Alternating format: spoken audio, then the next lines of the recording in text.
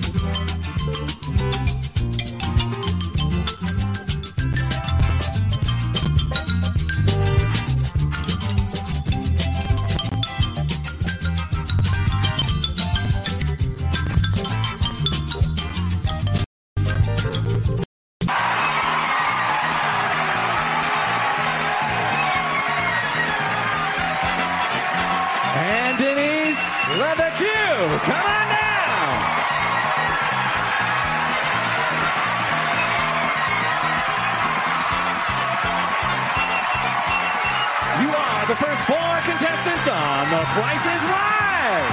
And now, here is the star of The Price is Right, Bob Barker. Bob Barker. Bob Barker.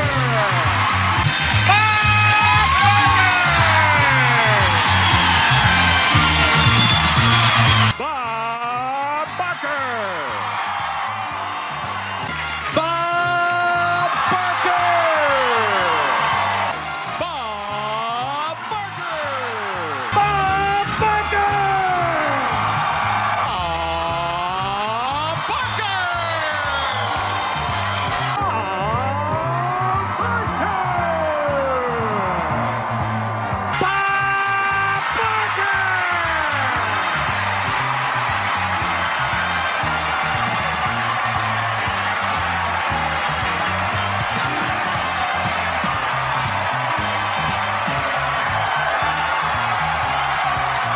Welcome to The Price is Right.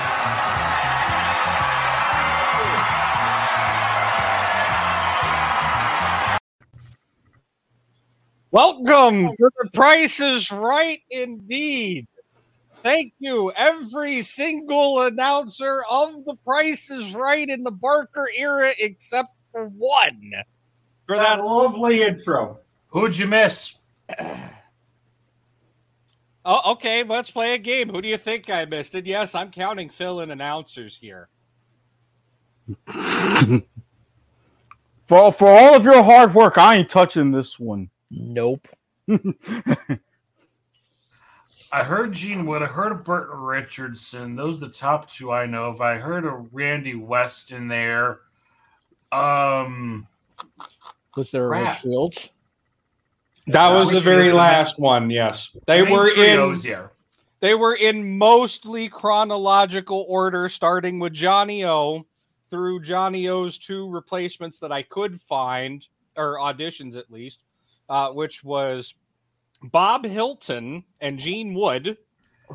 Yep, Bob Hilton did a fill-in for Olsen. He was sick once, I believe. Hilton also got a nod for an audition.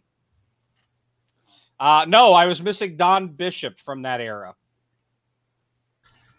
That's a name I don't even know, so kudos on that one, sir. Well played. The rest of the list includes Randy West, Art Sanders, Daniel Rosen, Burton Richardson, Jim Thornton of Wheel of Fortune fame. Oh, really? Yes. Rich Fields, as you heard, and of course the two infamous announcers that will live on in the history of The Price is Right, Johnny Olson and Rod Roddy. Now for bonus points, what was the episode that I took the beginning and end of that intro from? Minus the cuts to the various different announcers. It said the 35th anniversary. It was the 35th season. I think it's the Bob Barker finale. And you would be right on the money, sir. 2007? Yep, 07. I was going to hope for a September 4th, 1972 intro being the old man around here, but I'll accept that. I actually watched that episode in preparation for tonight's episode. Am I going to the official show introduction now, Brian? Actually, I've got a question for you to kick this off. Oh, no! We've got official show introduction and a disclaimer. Hold off on your question, sir. Mr. Broadhurst. I'll sit on my question, but I do have one. Go ahead. Good evening, afternoon, whenever you happen to be listening, and welcome to The Price is Right Deep Dive Part 2, The Bob Barker Era, a presentation of the W2M Network online at W2Mnet.com. I am your host. I am the voice of reason, allegedly. My name is Harry Broadhurst. Joining us, as per usual, it's your traditional cast of characters. He is the DSDO. He is your executive producer. He is Eric Watkins. And already had to do some extra executive producing thanks to Facebook. Thankfully, everything taken care of.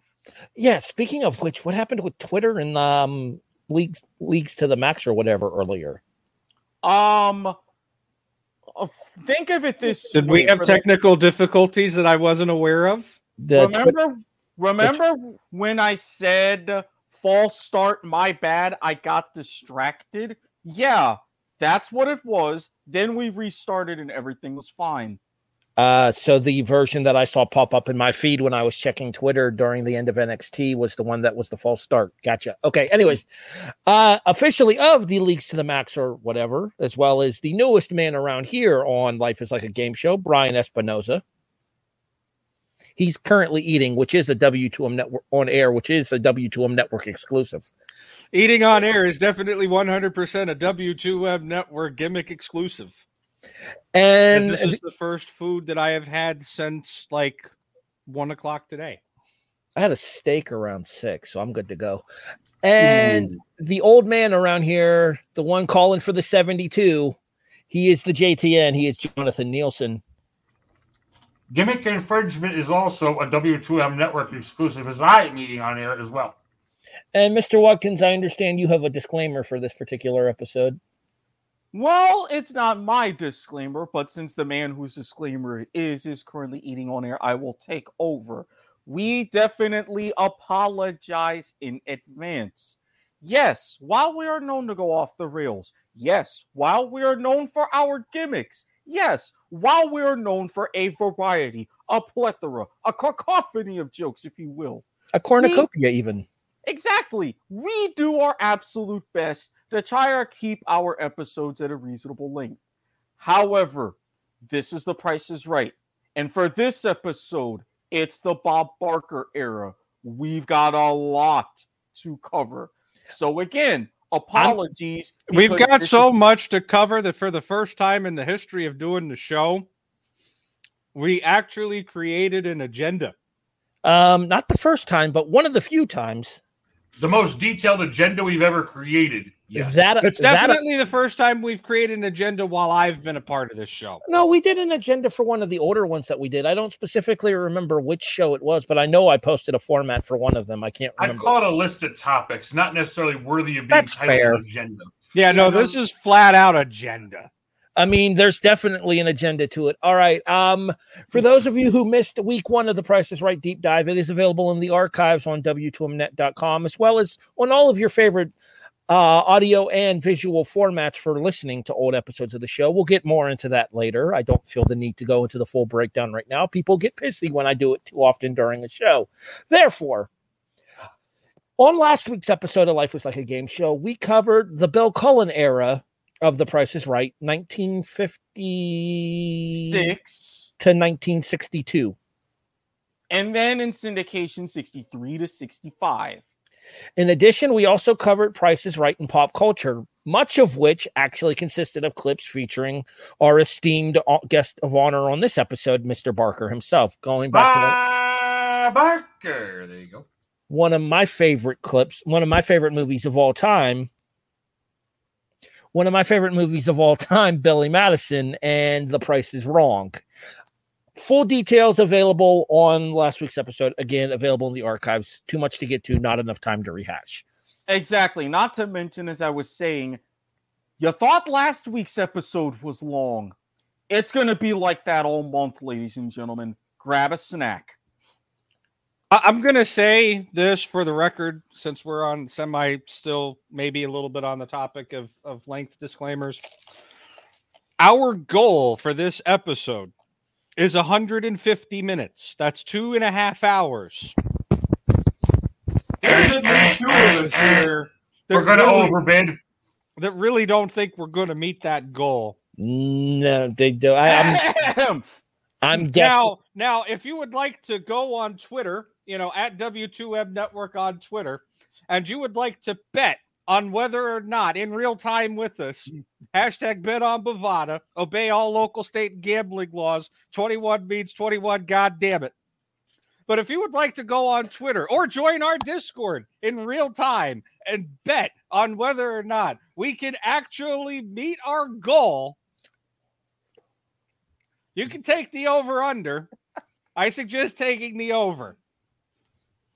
I'm going to very, very casually and optimistically say 3 hours here. And even I think that is probably low for all we have to get to. With that being said, so this is week 2 of the deep dive. Next week is week 3, and that will be the Drew Carey era of The Price is Right. And then week 4. Sadly, it ain't going to be that much shorter, only because half of that episode is going to be us talking about Terry Deese. And then our final version of The Price is Right here on the re-deep dive on Life is Like a Game show will have us going back towards things that we may have missed on these various shows, a couple odds and ends clip shows, the syndicated versions of The Price is Right that we briefly discussed earlier, as well as your primetime specials and your international editions. And if there's one thing we know on this podcast, it's that Eric and Brian love their internationals. So that will all be on week 4 of the deep dive into The Price is Right. And then hopefully at that point, we will have felt that we've done enough justice to the show to let it rest for a while and move on. You mean rest in perpetuity? Potentially. Possibly. I don't see a potentially or possibly about it. I'm flat out saying when we're done with this month, we ain't talking about this goddamn show no more. Although unless it comes up on a news desk. Or alternatively, we go into one of our holiday clip show specials and we end up going back through more Price is Right clips on there. All right, Mr. Espinoza, you put this particular format together, so I'm going to give you the reins more or less here, and then I'm just going to try to keep us all on topic. The amount of work I do for this. Brian, the voice of reason? No, hang on. There's going to be some more news on that regard. I'll explain. Speaking on of the future show, we do have a couple of news desk items. Actually, I was just about to say. Speaking of news, are we going to do the news desk? Because if we are, then we're definitely hitting the over. Yeah, we're doing the news desk. We're definitely hitting the over. Sorry, Eric, not how many sorry, runs folks. do you think we're going on the over? well, I mean, if we're talking a par score of 150 here, given our propensity to really hit some good shots, the length of the ground, and us being able to find the gaps in the cover, we can at least get to 200. I was going to say, I'm thinking that the news desk is going to produce at least a good 50 run. I hope not. I'm looking at a 50-run partnership here on the news desk. There's only 2 items on the news desk. It shouldn't take that long. Do not underestimate Let's get to partnerships. Anyway, as our recording time hits the AM hours, speaking of AM things, segue.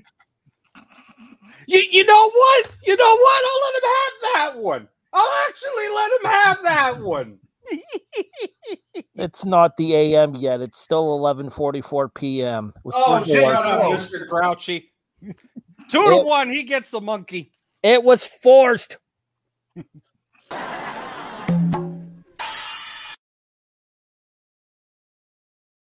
now I don't have to worry about that the rest of the show. I'm appealing that monkey, but let's move forward into the news desk. Brian, our first topic. Go ahead. We recently talked about the fact that Pat Sajak owns a radio station. Did. A few weeks back. Somebody bought Pat Sajak's DC radio station. Well, just outside of DC, specifically Annapolis. The capital of Maryland. Enough. No, trust me. If being from the DMV area, it's a big difference, especially with the branding of that station. A big difference. Continue. The man is technically correct. The best kind of correct. Well, WNAV, which was owned by Pat Sajak, recently was purchased. You know what grinds you know what I find curious / grinds my gears at this one? If the four of us pitched in, we could own a radio station. We could have. Hmm. Okay. Guess how much the radio station sold for? I actually know the answer to this, so I'm going to recuse myself. But the three of you could have pitched in. I'm a broke sumbitch. $1,000. I was hoping we were going to play some one bit. Well, I No. mean, he already knew. I already. We already knew because it's been sitting in the. We forgot to cover it last week. It's been sitting in the news desk for a while. So yeah, sorry, not a thing this week. Or at least not with that. But yeah, no, it sold for $1,000. And Sajak also is obligated to pay up to $100,000 to have the building moved, because part of the reason why the station was up for sale is because the land that it's sitting on is getting demolished or was bought or development or something to that effect. I'm going to say that he's probably not having the building moved. They're probably just Sajak's probably liable to cover the construction of a new station. No, they're having the building moved. They're literally forklifting the building somewhere else? They're not forklifting like the brick and mortar structure of the building, but everything else in it, and the transmitter relay that's right next to the building. Yeah, That is one hell of a U-Haul.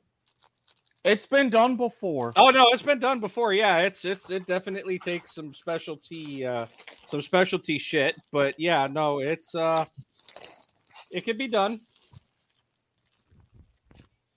This is what you saw me throw earlier. You were not throwing a flag on the play. I mean, Well, it it can definitely be done. That's for sure. I might But be yeah, by the end of this episode. $1,000 for the station, and Sajak has to put up to $100,000 to move it because it is being sold to nearby developers. Okay, let me ask a quick question here. Now, honestly, in this day and age, how important is terrestrial radio, though? Still significantly I important. Yeah, I was going to say it's significantly important, but we're also talking AM here. Not to, So yeah, and a You very kind of have to figure that in. I think you have to figure that in a little bit to the discussion. not only are we talking AM, we're talking a really low frequency AM station as well at that.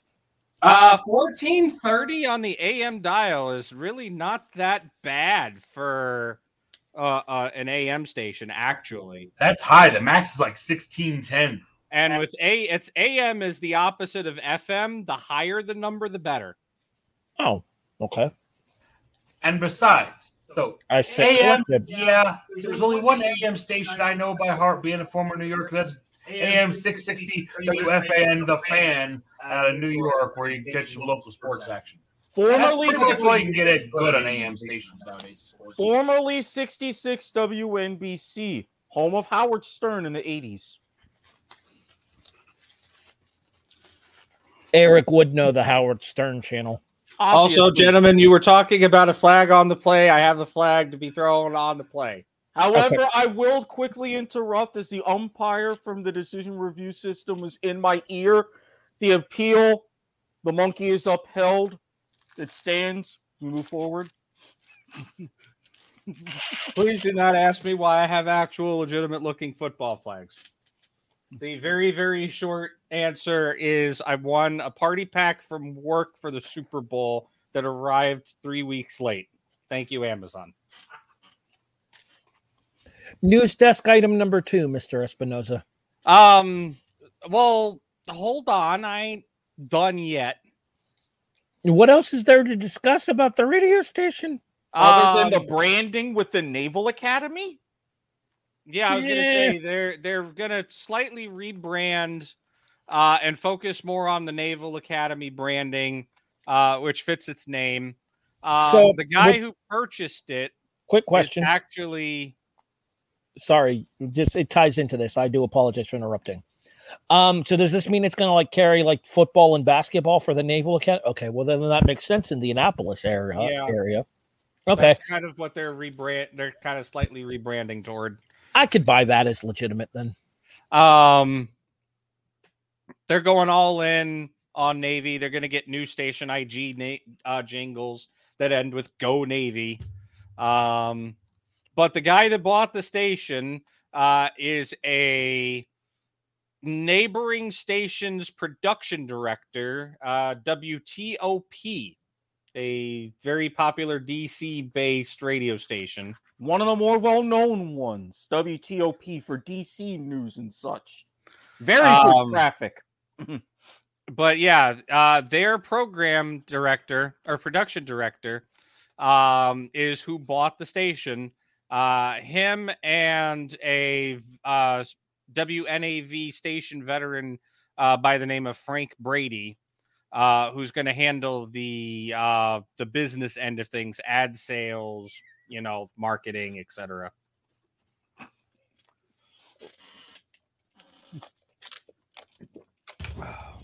I see what is going on in the chat, and I would like to remind you that this is available.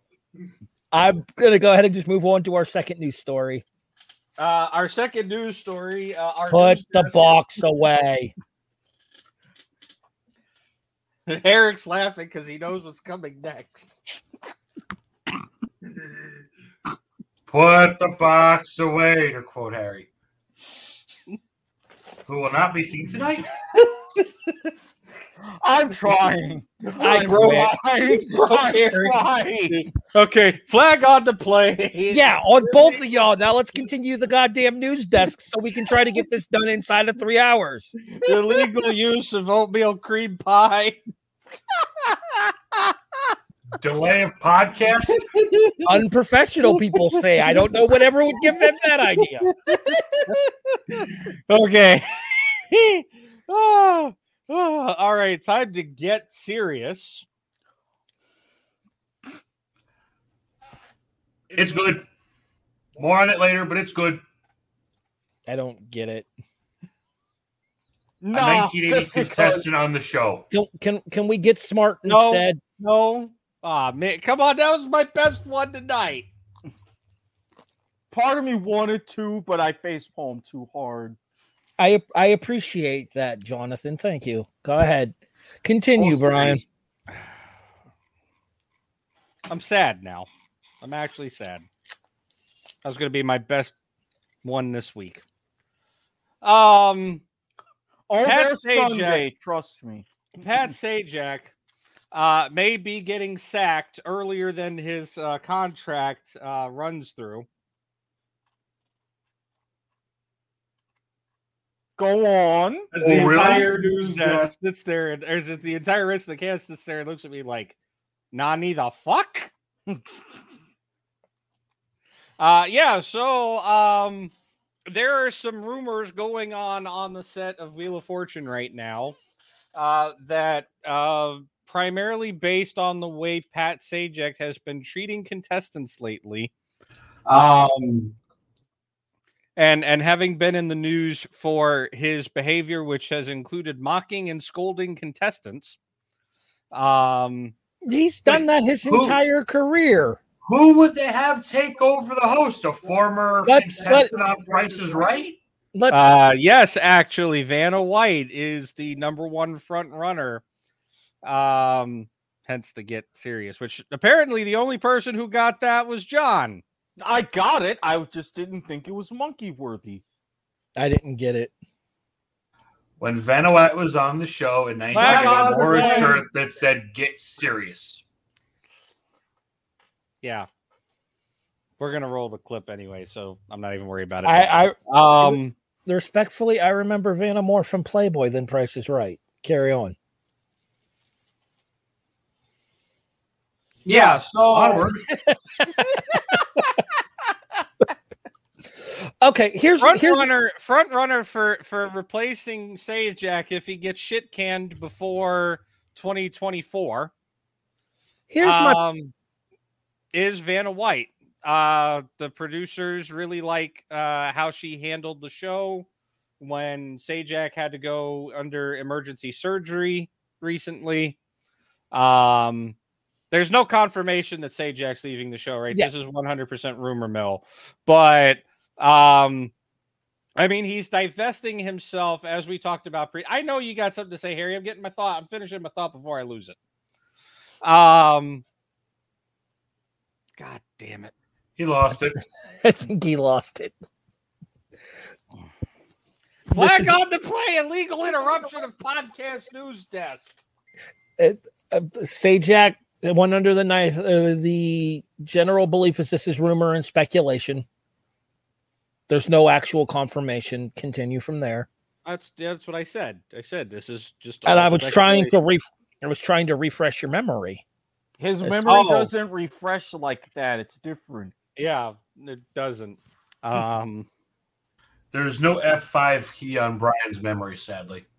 Oh, right, yeah. So Sajak is divesting himself of all of his media assets, if you will, right? He's selling his radio station.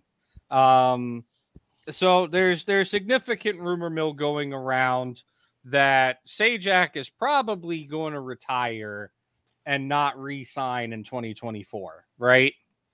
Can I ask an actual question here? And you might have to take the time to look this up on Wikipedia, the non-credible academic resource of this show. How old is Pat Sajak? Oh, God, he's up there. He's got to be 70s, right? He's like 76, I think. I was going to say 75. Probably. Yep, square in the middle. Because I was going to say so that's leaning towards 80. That's not really a surprise that he's pondering retirement. Here's my thing. Having now hosted the show currently for 41 years. Here's my problem about this whole speculation about Sajak treating the contestants with a lack of respect, a lack of couth, whatever you want to call it. When hasn't Pat been condescending to idiot contestants? Harry, 2022. Oh, so on top of that. Wait. No. Hold on, because I see where this is going, and I'm going to nip it in the bud before it gets there. Are we cancel culturing Pat Sajak? Because no, we're not cancel culturing. Okay. Actual flag on the play. Shut up for a minute, because I see where this is going, and I don't like it. One, the times have changed. That has to be granted, right? Two, Pat Sajak has never, in the history of hosting Wheel of Fortune, laid into contestants as much as he has in the past couple of seasons. It is a almost weekly occurrence now, where you used to get maybe one or two a season, has become a weekly occurrence. Well, then maybe people shouldn't be so damn stupid. Okay, if you're a 75-year-old man, are you willing to handle that much stupid?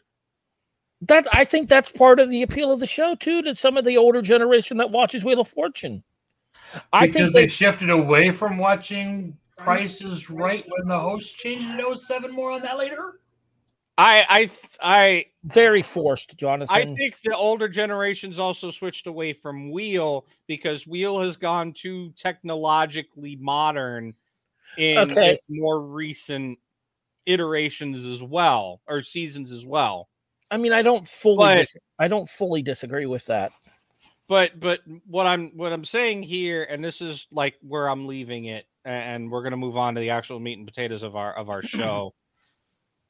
Sajak is definitely more abrasive than he has ever been in the entirety of his run of Wheel of Fortune. Combined with the times that we live in, have people at Sony not liking what's going on. I stand by what I said. I think people are too goddamn sensitive these days. I think Sony might be overly cautious in trying to prevent another Dick of the Week scenario. The views and Which we opinions need to talk about tonight as well. Yeah, we'll definitely talk about that asshole later in the show, I assure you. The views and opinions of Harry Broadhurst are solely his and do not necessarily reflect the W2M network. I will say that much. That being said, when it comes to Sajak is an American institution at Wheel of Fortune. Sajak should be allowed to be there as long as he chooses to be there. But again, this is what I'm saying, right? Even if he doesn't get sacked, he's probably not going to last beyond the next two seasons. And if they end up going to a mutual decision to not renew his contract, that's one thing. Getting rid of him early would be a disservice to his run on the show. Them getting rid of him early to if they point.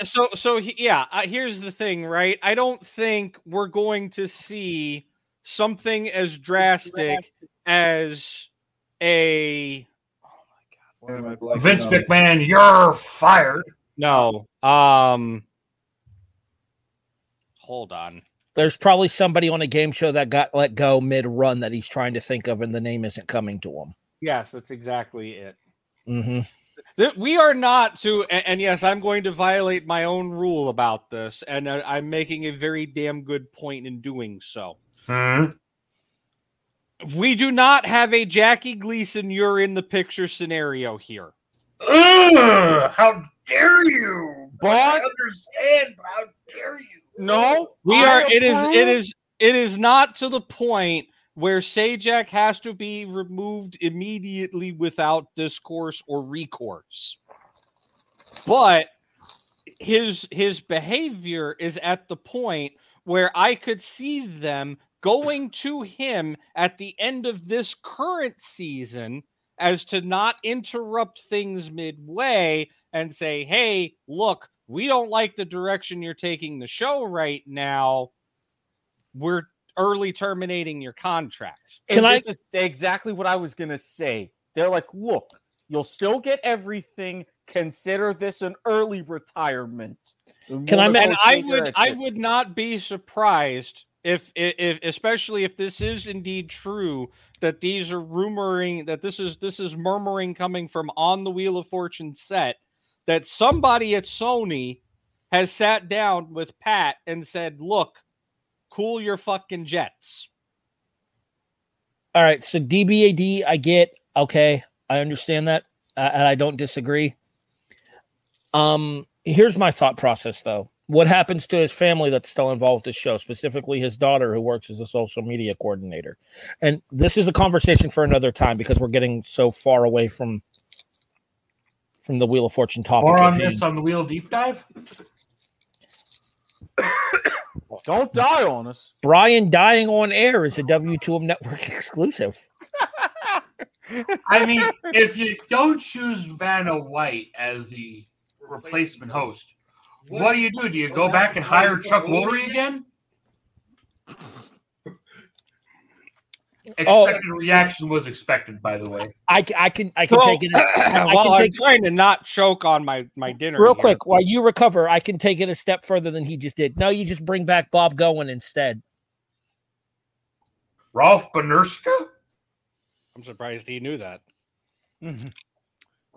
I picked. You get it well played on that, Harry. You get it well played. Yeah, well played. First of all, thank you. I've been watching daytime Wheel of Fortune episodes on YouTube lately. No, the current rumor mill, like, Vegas bookie odds kind of thing. Bet on Bovada. Go ahead. Hashtag bet on Bovada. Here we go again. Hashtag bet on Bovada. 21 means 21. God damn it! Gambling laws. Thank you, Harry, for an actual emphasized goddamn it, because my throat wasn't going to do it. You're welcome. I just Continue. half inhaled a jalapeno popper. Yeah, and then we saw you almost croak on air like we talked about. Yeah. One of the major possibilities that could happen with the Sajak shit canning, because I'm sorry, I have to keep rhyming that because it just sounds right. Alliterating, but we get it. I was about to say, Yeah. Brian is in an alliteration mood tonight. Thank you, Eric. Yeah, if with the Sajak sacking, the thing that the top option that's out there seems to be Vanna takes over and Sajak's daughter takes over for Vanna. And I was actually about to say that, and I don't think it would necessarily be a bad thing because Sajak's daughter. I don't think it would be a bad. And I'm sorry to cut you off, but I do want to say this real quick because I kind of know what John's going to say because we talked about it slightly off air. I don't think it's a bad thing, but also I'm going to circle back around to the it's 2022 comment. It's finally time to get rid of the last bastion vestige of hot female show-off person. Automate the damn board. And automate the board. Vanna could do the damn thing solo if she wanted to. I mean, technically she did. That's how the video game works. You really think the guy in the whoever they had play in the Mickey Mouse and the Minnie Mouse costume that week when she was doing the fill-ins for Pat, that one episode, was actually walking up and actuating the puzzle board in that costume? Hell no. They just walked over there, did the motions, and somebody in the control room hit the button. Because ever since they went to those digital screens, the producers backstage can control the puzzle board the same way Vanna can. Well, my other thought to that would be is if you recall the old video game for like the Super Nintendo and the Sega Genesis, they had Vanna as the hostess and then the puzzles by themselves as well. Like Vanna wasn't even shown over by the puzzle board when they did the puzzles on the Super Nintendo version. Yeah, so it's something that like isn't that. common. That isn't uncommon for some game shows though. Not to do at all. that because it would on the cost Xbox them more to pay the host to sit in a VO booth doing all these lines than it is to get the hostess or the announcer to do it. Hell, that's why we have a Price is Right DVD game hosted entirely by Rich Fields. Well, I will say to that the Xbox 360 version of Wheel of Fortune is hosted by Pat Sajak, and Vanna does turn the letters. Xbox, Microsoft, money, yada yada, they could afford it. All right, so does that officially take us out of the news desk, Mr. Espinosa? Not yet. I'm having a flag thrown at me and being told to hold on a moment.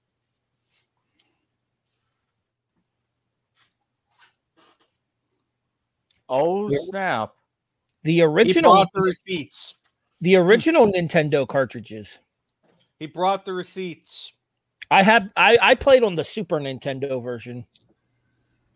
We have a very sizable classic game show. Classic console game show game collection. I was about to say, why don't y'all mute your mic? Thank you. Both made by GameTech. Well, yeah, and I was the one who did a lot of the game show knockoffs in that time frame. I think they did Family Feud back then too. But what I was about to say was, I could go back and grab that one too. Yes. Hey, interrupting Harry Broadhurst is a W2M Network gimmick exclusive. You know, this doesn't happen on BWSR. Is all I'm going to say. Well, I mean, there's only the two of us. And you can see that in action Thursday nights here on the W2M Network. Cheap plug is cheap. Thank you, Eric. All right. I always play the old school games on like an emulator just because I don't have the time nor the space to keep a like the old school system set up there. But when I used to go back and I would play the old ones there, it was weird to me that Vanna was more or less featured on all of them and Pat was like nowhere to be found. But the explanation does make sense that it's probably cheaper to pay Vanna's rates in order to get her to narrate those games than it would be to get Pat to narrate the games himself. It's also possible that they work it into They worked it into Vanna's contract where she got a little bit of the where she has to do it.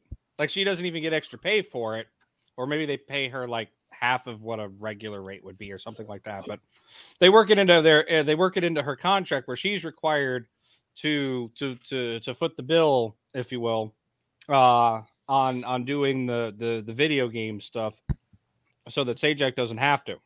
All right, we're officially at the 41 run mark. I think we're going to call it a wrap here at the news desk. Yeah, if you for those of you playing along at the home game, if you went for the over bet on the news desk, congratulations, you win points. 1,000 points for you. Just remember, though, folks, if you may, Eric, go ahead. Okay, I got to get it back. Oh, and just remember, folks, the points are made up and they don't matter. Hashtag bet on Bovada. That's right. It's like another Drew Carey show. More on that next week. It felt timely given the fact that we're talking about The Price is Right. All right, Brian, you have a mother fudger of a format in front of us here. Folks, I am not kidding when I say if I were to print this thing out, it would probably be a good full page long. This is I think my exact quote when I first saw this agenda was, Jesus, what a long fucking show this is going to be. No, your exact words. Yeah, your exact words were, good grief, that's a long fucking show. Yeah, something along those lines. I knew it was close. I mean, I got the receipts. I'll pull them up on the screen. Like, the point, I can't do that. Yeah. Anyways, I would recommend not doing that. That's our private Discord server for us to talk about the planning for the show. So let's go ahead and get back to the actual show itself here. I call the orders of the day on this agenda. Flag on the oh shit. Parliamentary procedure being invoked. Thank God. Oh damn. Haven't dealt with that in a while. All right, let's get to it. It's time to actually get to the deep dive portion, part 2 for The Price is Right, the Bob Barker era. Mr. Nielsen, the non-credible academic source for one Mr. Robert Barker, please. Oh, I was not ready on that page. Give me a moment. Right click, open a new tab. Okay, while he does that, let's go ahead. Oh, I already got it. I'm that good. I got a master's degree. I research shit on a regular basis. He ain't lying. Robert William, really fucking fast. And that's 2 interruptions down. Robert William Make it Barker, 3. born December. I'm just gonna say 4 because I like seeing his flustered, pissed off face. December 12th, 1923, is an American retired game show host known for hosting the CBS's Price is Right from 1972 to 2007, making it the longest-running daytime show in North American television history. Also known for Truth or Consequences, 56 to 75. Slow down. That. Bob hosted Price for 35 years, yes. Longest-running daytime game show in North American history. Okay, not that slow, but a little bit slower than where you were at, please. Born in Darrington, Washington, modest circumstances, enlisted in the U.S. Navy, connection to earlier conversations during World War II, working part-time in radio while attending college, moved to California in 50 to pursue a broadcasting career, had his own radio show, The Bob Barker Show, ran for 6 years, beginning game shows in 56 with Truth or Consequences. Subsequently hosting various game shows, including Miss Universe, Miss USA pageants, 67 to 87. Longest serving host of these pageants. Price is Right. Flag on the play. Sorry, but this is an actual flag on the play real quick. Go ahead and bring us all full screen here. Agree or disagree? Beauty pageant's not really a game show, right? Yeah, but I mean, we are. You're muted. Try that again. I was going to say, if somebody would unmute me. There you go. Now. I mean, we're talking about the actual, like, history of Bob Barker, right? It's very difficult to talk about the run of Bob Barker on The Price is Right without at least giving a mention to what he did before The Price is Right. Oh, no, I don't disagree. Particularly Truth and Consequences. I don't disagree with that. I'm just saying that I'm not sure how the relevance, like according to the non-credible academic. I queued him up for non-credible academic. I am aware of this. He is reading, because I have the page up as well. He is reading the non-academic credible resource verbatim. I do not disagree with that, and we will link to the non-credible academic resource in our show description, Mr. Watkins. I mean, do they really have to? You type in Bob Barker, into Google. It's the first freaking. And if I may, illustrating the man did not just do game shows. Okay, now that would have been a good enough answer for me. Continue, Mr. Nelson. But me getting interrupted is apparently a W2M Network exclusive. It's a Lilacs tradition, sir. At this point, it definitely is, yes. And you wonder why I'm only on one show on this network. Anywho, when his wife Dorothy Joe passed away of lung cancer in 1981 at age 57, that is when he became an advocate for animal rights and animal rights activism, supporting groups such as United Activists for Animal Rights and the Sea Shepherd Conservation Society.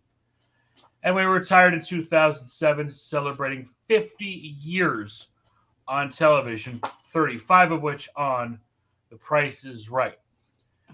Man has a bachelor's degree from Drury University. And that pretty much handles everything. Outside of one interesting fact. Spent most of his youth on the Rosebud Indian Reservation in Mission, South Dakota. Enlisted in the U.S. Indian Census rolls as an enrolled member of the Sioux tribe. Today I learned. The more you know. Sometimes life is like a game show. You're both muted now. I have to be careful to mute myself to avoid the reverbs. I can't unmute him even though I'm trying, so... Yeah, somebody needs to tell Brian... Unmute this man! Okay, can I just take Flag on the play. Can I take a second and ask why the hell were you dancing? Inside baseball is inside and baseball, which we'll also be talking about Thursdays. I got two words. Oh, the degrees in economics. Go ahead. Hit me.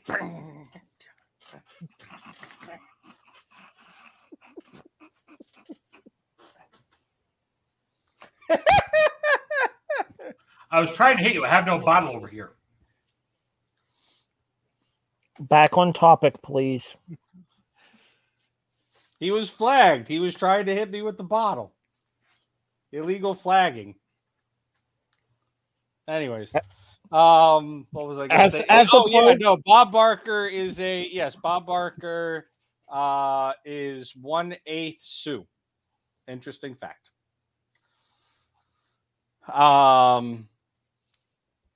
And yes, you mentioned the degree in economics. You did not mention the fact that it is actually a summa cum laude degree in economics.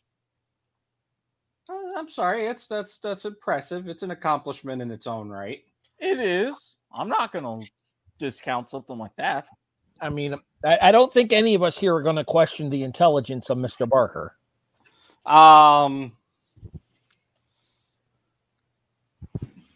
But yeah, no, he was in radio. He got a break to do Truth or Consequences at the dawn of television. Did the show from 56 to 75. So I have and to thus be honest, for 3 years was doing double duty. I have to be honest with you guys. I don't know that I've ever seen an episode of Truth or Consequences. You're not missing that much. Yeah, you've seen one, you've seen them all. Give me a game show comparison for it. Panel show meets vaudeville? Yeah, I think that's decent. So similar to like a Gong Show, kind of.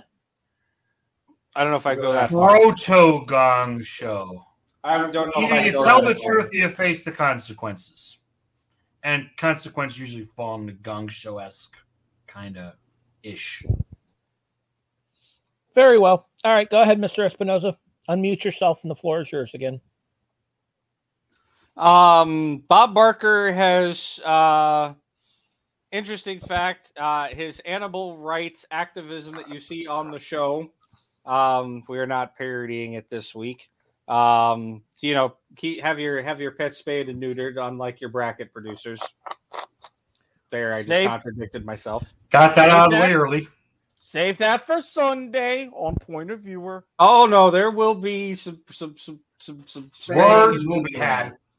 There will be some spaying and neutering on Sunday for sure. I will once again remind Randy to try Jesus because I throw hands.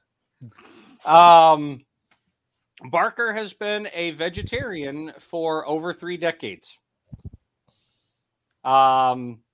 This may be slightly out of date, but yeah, he's been a vegetarian for a long time.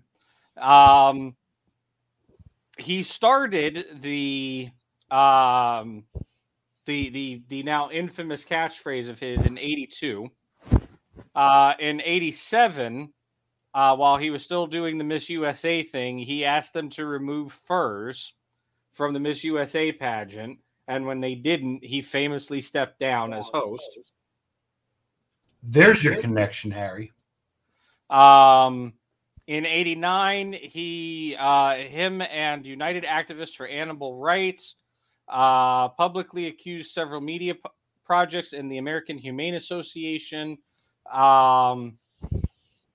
for animal mistreatment, which led to him to being on the receiving end of a $10 million libel and slander lawsuit. In 1994, contrary to popular belief that he did it right after his beloved wife Dorothy Jo's death, he founded the DJ&T Foundation, named after his late wife and mother, which has contributed millions of dollars for animal neutering programs and funded animal rescue and park facilities all over the country. In the 70s, he also hosted the Pillsbury Bake Off. And weirdly, but famously enough, he actually was in a very long time feud. I'm not even sure if they ever even made up with Betty White. I don't think they did. He was in a celebrity feud with Betty White. Barker threatened to not attend the 2009 Game Show Awards, where he was scheduled to receive a Lifetime Achievement Award because Betty White would be attending and speaking. He previously worked with White, but he was feuding with her over the treatment of an elephant at the LA Zoo. White instead opted to not attend and pre-recorded her comments that she was scheduled to make about, ironically, another awardee, Mark Goodson. I'm confused as to why two of the most beloved game show personalities ever don't like each other. And animal activists at that. I understand the elephant thing, but now I'm going to have to look more into this once we're off air. We will have to investigate this elephant in the room. Bob Barker's not into that joke? You're pushing your luck, Nielsen.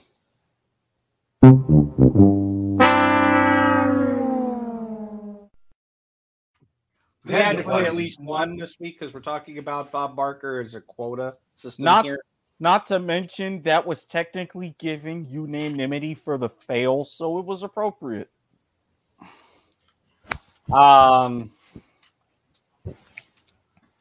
As we know, Bob Barker hosted a special guest episode of Raw, WWE Raw. The Price is Raw. September 7th, 2009, I do believe, is the official date. Well played, sir. Give that man a monkey.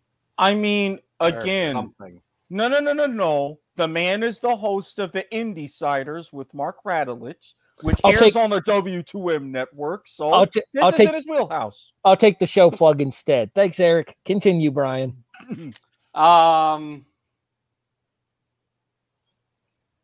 That's pretty much it. I mean, I don't really see any other. I mean, he got a Lifetime Achievement Award at the 95 Daytime Emmy Awards.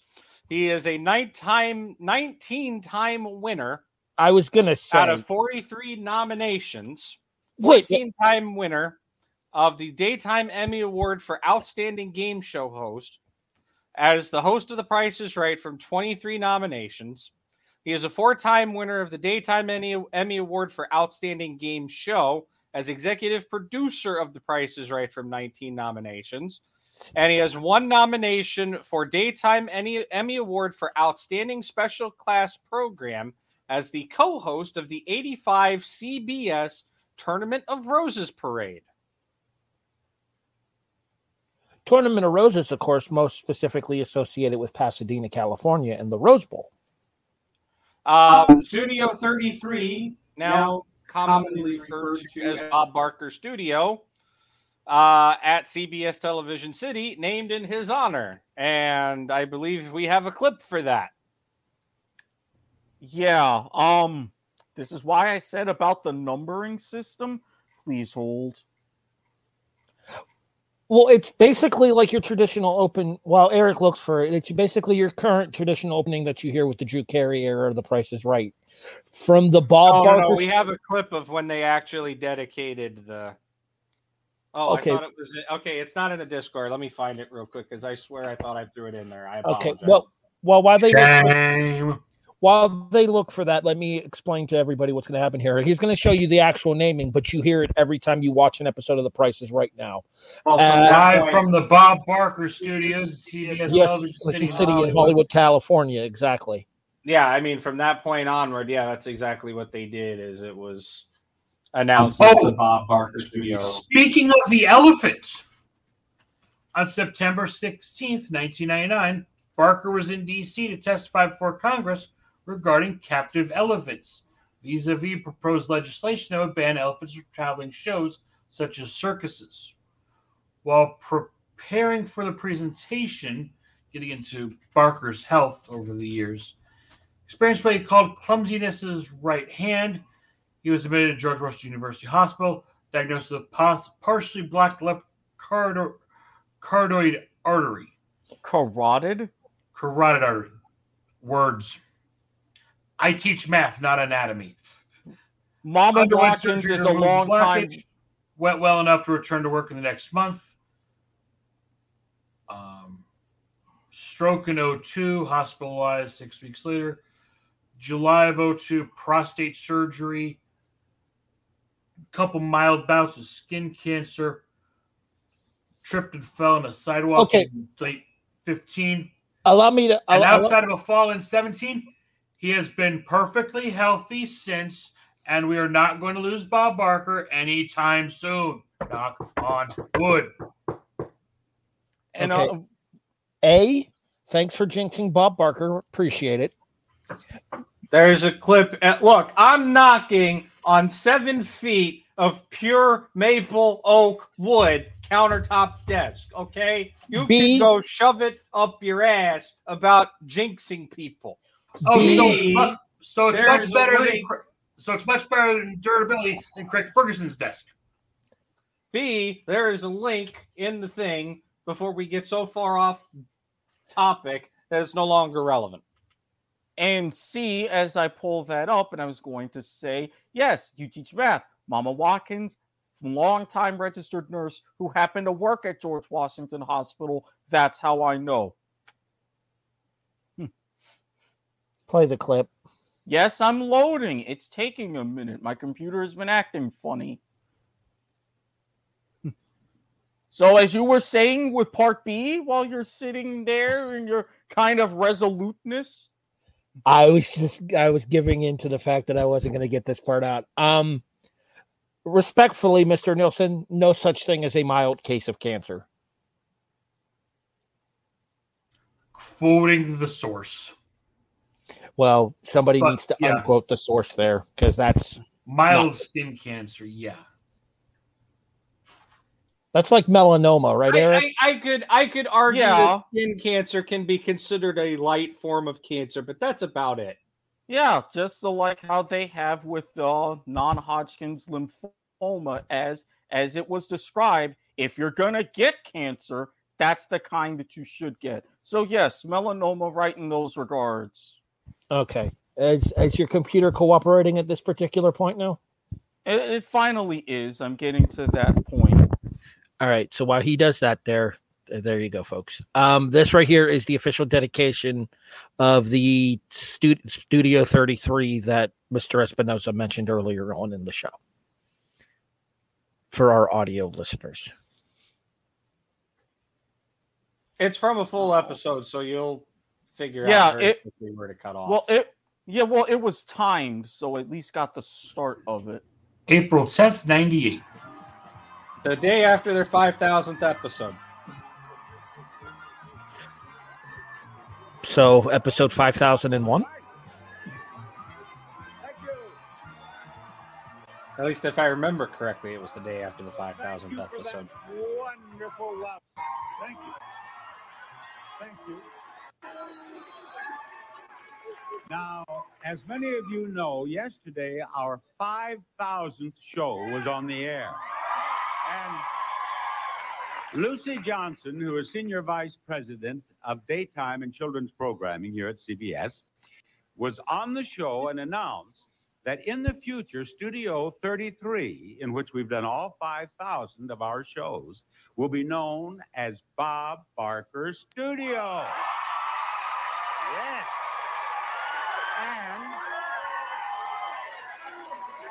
And after, thank you very much. And after the show, CBS had a dedication ceremony and placed a plaque on the wall out at the entrance of our studio. And we thought that as loyal friends of The Price is Right, you'd like to see that plaque.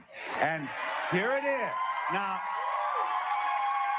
Rod, Yes, will Bob? you read the plaque for us, please? All right, it says Bob Barker Studio, March 11th, 1998, 5,000th episode. CBS dedicates Studio 33 to Bob Barker, Mark Goodson Productions, staff, cast, and crew of The Price is Right, an acknowledgement of their continuing excellence in daytime programming. Congratulations, Bob. Now, all of us associated with Price is Right are most grateful to Lucy Johnson and all our friends at CBS. Thank you, thank you, thank you. And now, here is the first item. Yep. He wasn't as grateful as you think he was, when we're getting to that later in the show. Wait. Controversy.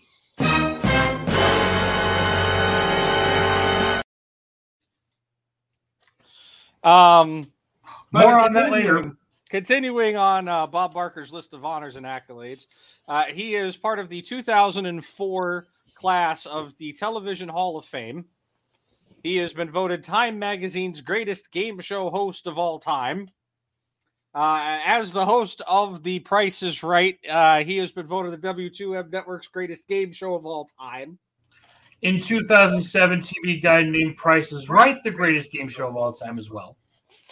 For just as a heads up, I don't know if we've ever officially talked about this off air or not, but we did talk about it when we were doing the tournament. The next tournament that Life is Like a Game Show has planned is greatest game show host of all time. Do your worst, Randy. That'll probably be the winter season this year. Do not tempt that man. I was going to say, don't tempt that man, because he'll nominate Jackie Gleason on pure principle. And he'll be voted out in the first round, as he should. No respect. That's Rodney Dangerfield. I was just about to say, he's the Rodney Dangerfield of game show hosts. He was voted into the National Association of Broadcasters, the NAB, Broadcasting Hall of Fame class of 2008. He got a Game Show Network Lifetime Achievement Award, we got a Harry Broadhurst is now going to continue to be seen tonight. And last but not least, he got a 2009 WWE Slammy Award for Best Guest Host. And I will send it over to our expert resident on All Matters Wrestling, Mr. Broadhurst, to tell the folks what a Slammy is. Okay, so a Slammy is kind of like the wrestling version of an Emmy.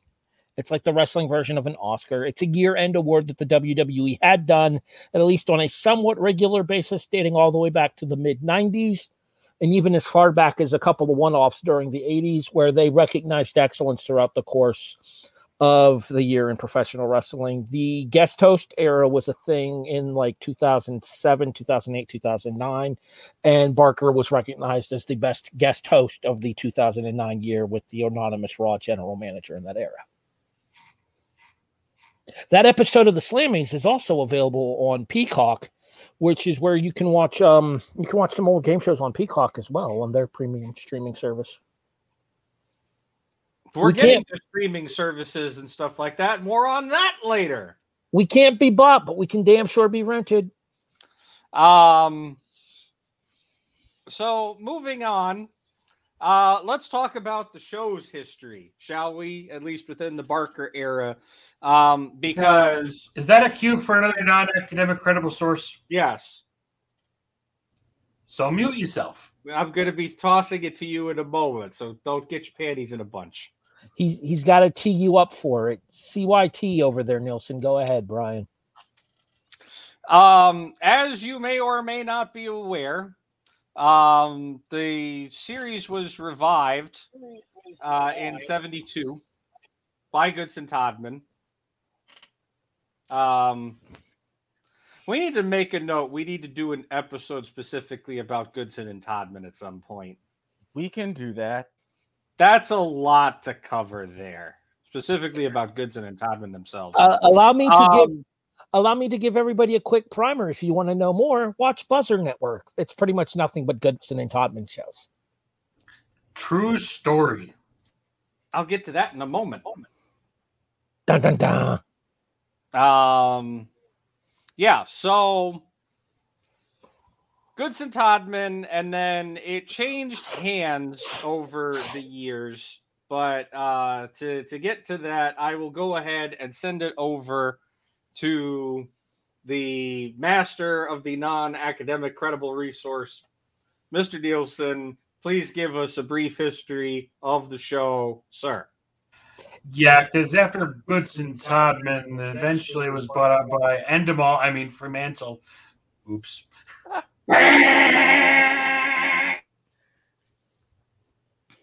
I'm throwing a timeout on the play here. Just remember, we're focusing solely on the shows. And first of all, what he is mentioning is correct. It's in the show description. We are going to talk about that this evening. Price is Right is owned by, or Prices Right became owned by Fremantle. And the ownership changed while Barker was still host, even though the credits don't recognize That's not what I was going to say.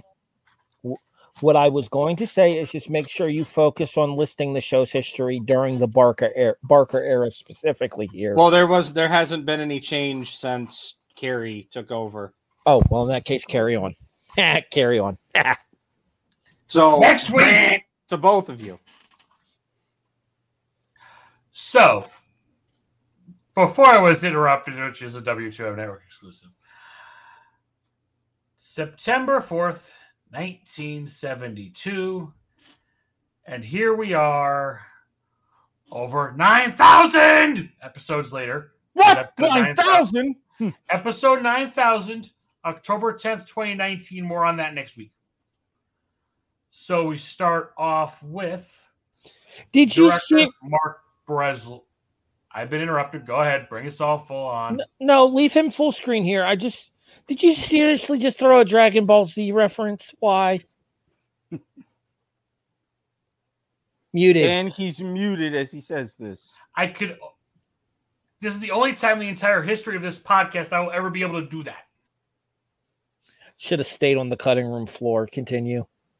He's not wrong. I approve of it. I will wave the monkey, though. So, the announcers Brian already mentioned earlier. I'm actually going to skip over that in the interest of time because this is going to be one of those shows. Look, okay, your job is to talk about Goodson, Todman, All-American Television, Pearson, RTL, Fremantle, etc. Or are you just going to pull a... You talked way too fast on that. Didn't hear a word you said. Check your show format and you'll know exactly where you're at. Oh, hey, I actually got 2 monitors to do that. We're talking about the production companies.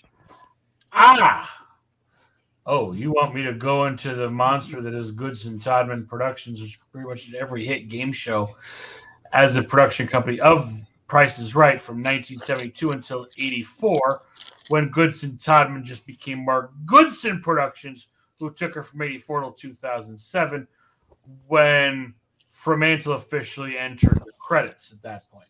That is what you wanted me to say? Cool, because I said it. You've got some other personalities here as well. If I get into the crew. No. Backing up. God, am I literally the only person that knows about the actual production company history of The Price is Right? I was pulling up clips while I was between classes at work.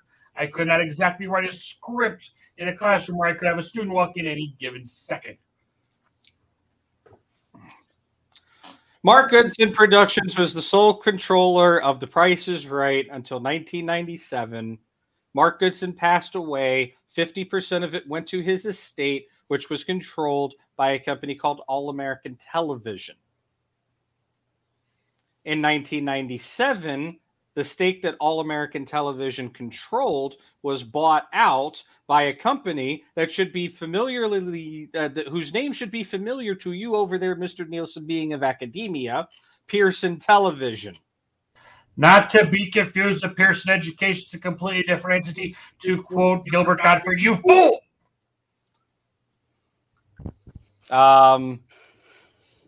Actually, no, not a completely different company, just different branches of the same parent. I still quote Gilbert Gottfried, you fool!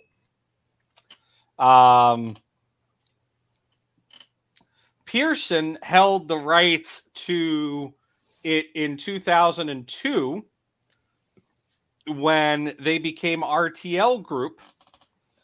And RTL Group... they sold it to RTL Group, and RTL Group eventually became or folded into what we now know as Fremantle Media. But throughout the entire show's legacy, in honor of Goodson and Todman and all those individuals, the credits still read a Mark Goodson Television production throughout all that All-American Pearson RTL era. I have a question. Yes, there was a special agreement reached when Pearson bought the rights in 97 with the other half of Mark Goodson's estate to be able to continue to use the Mark Goodson Television Productions name and logo at the end of Price is Right. That only stopped after Drew Carey took over.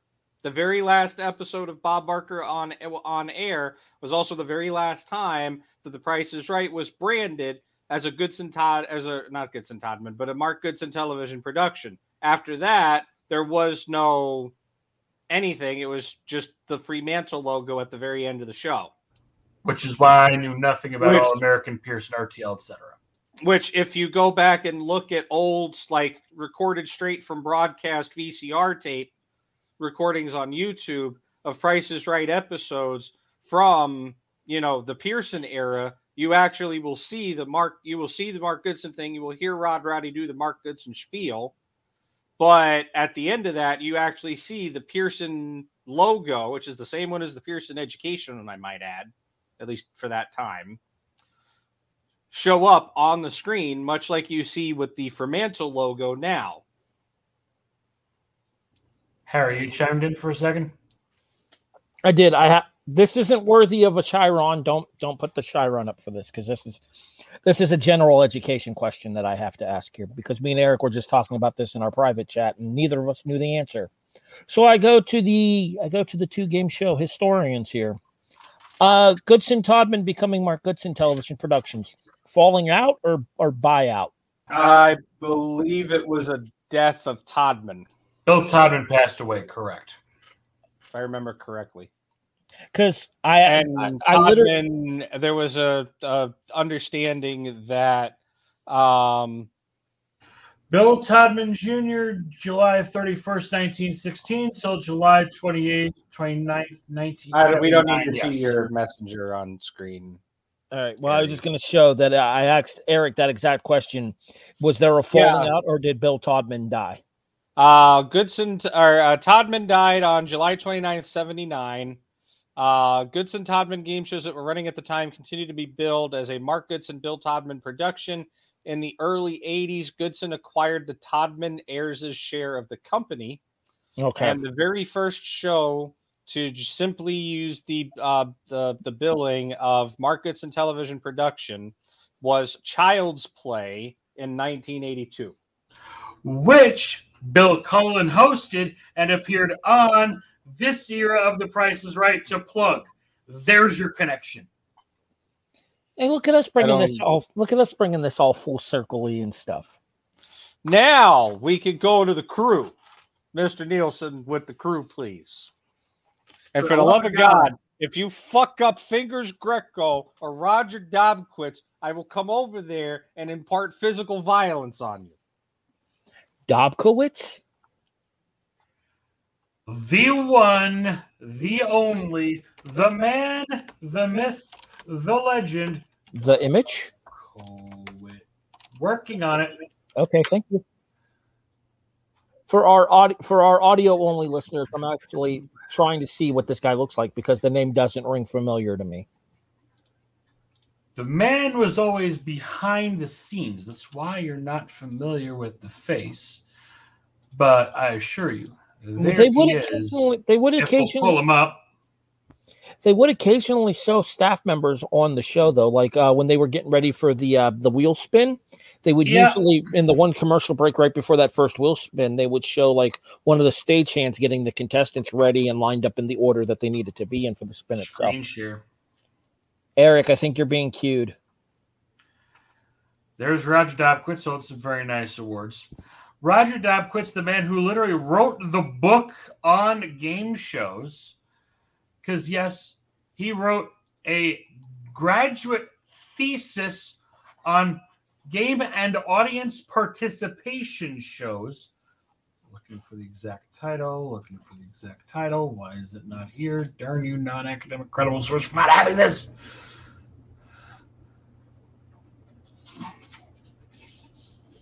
Yeah, submitted his thesis, numerous game show production companies in hopes of landing a role at one of them.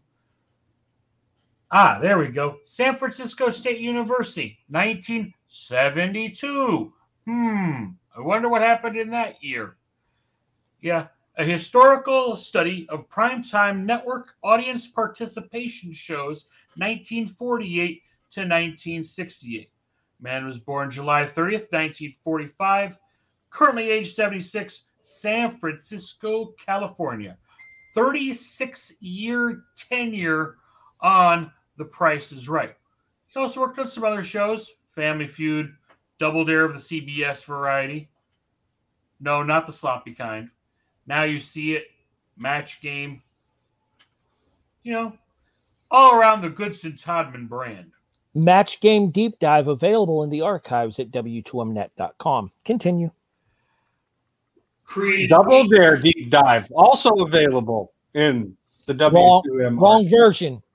No, we've done both. No, we did both versions. Ha ha! We did? I don't remember. Yes.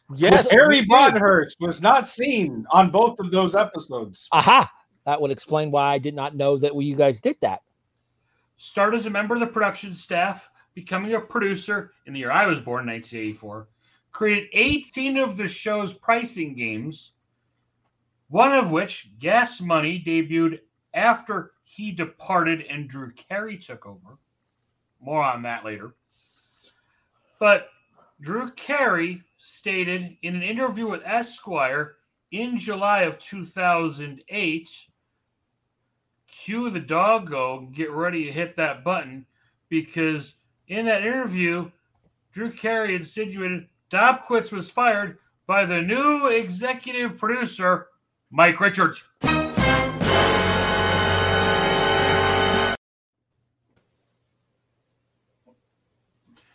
This show's official Dick of the Week.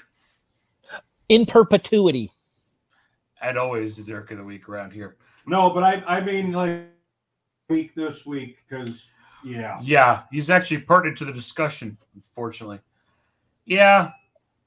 Also, Dobkowitz confirmed it, later admitting he objected to Richards hiring, one of the numerous controversial decisions Richards made after arriving, including the firing of Rich Fields, announcer of the show at the time. Currently, Dobkowitz works as a freelance consultant for game show producers, giving advice, feedback, strategies on improving shows.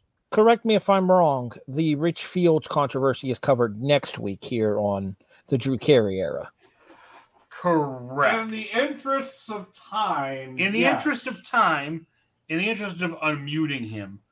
And I heard him. And the fact that this happened technically during the very first season of the Drew Carey era, it's technically under that banner. Yeah, Rich Fields actually did do one season with Drew Carey. Then you had individuals like Mark Breslow, director throughout CBS, syndicator on a Match Game, syndicator on a Card Sharks, Classic Concentration, original director of the 72 Price is Right, relieved his duties due to clashes with Bob Barker in 86. Paul Alter came in to replace him as director. Breslow remained there until 96 under the title of the creative consultant. As part of its tenure, $1 million severance package. We lost Breslow December 1st, 2015 at the age of 90.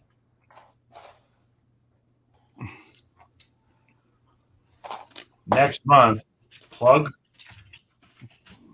I am not the plug man around here.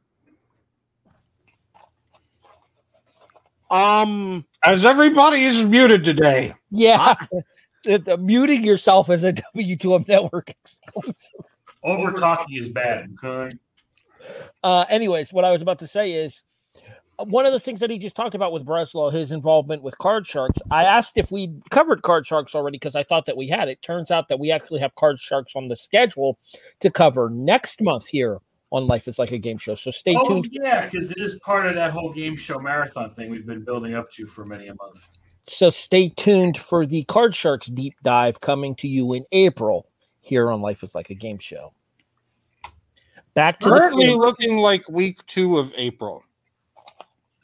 So we've got some more executive producers here. We've got Frank Wayne, who passed away while he was still working on the show. I believe he was until 86. He does not have a page on the non-academic credible source, but I did find the mention that Bob Barker did in a post-tape segment. He was actually the first guy out in the lines that would actually choose who the contestants were before that was taken over by others on the staff.